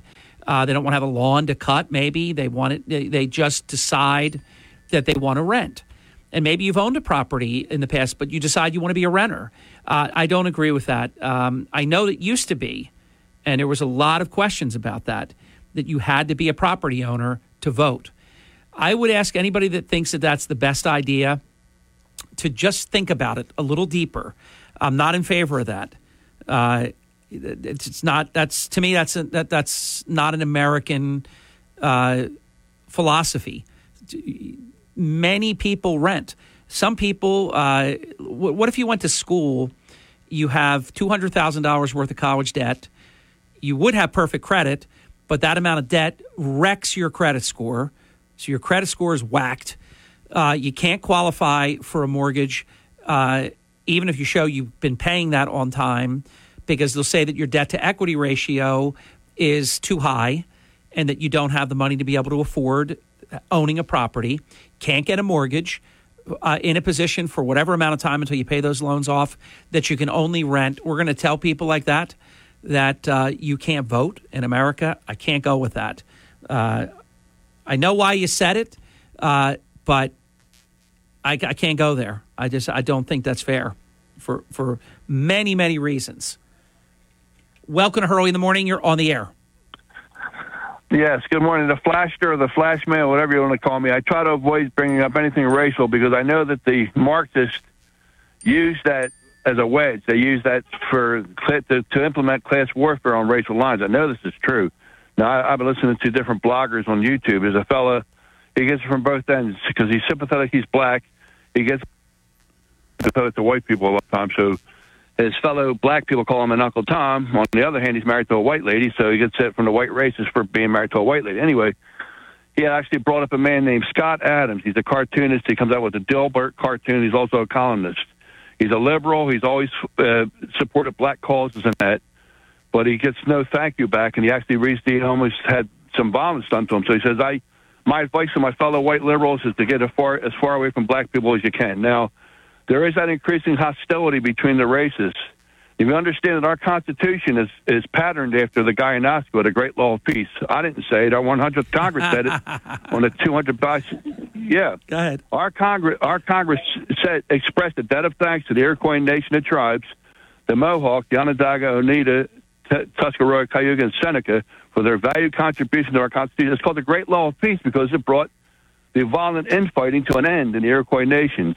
Now, we have a cistern of crystal clear drinking water called the Constitution, that beautiful, gorgeous Constitution of ours. Yeah. Our Constitution is sacred, not the Capitol building. It's a cool-looking building, don't get me wrong, but it's still just a building, okay?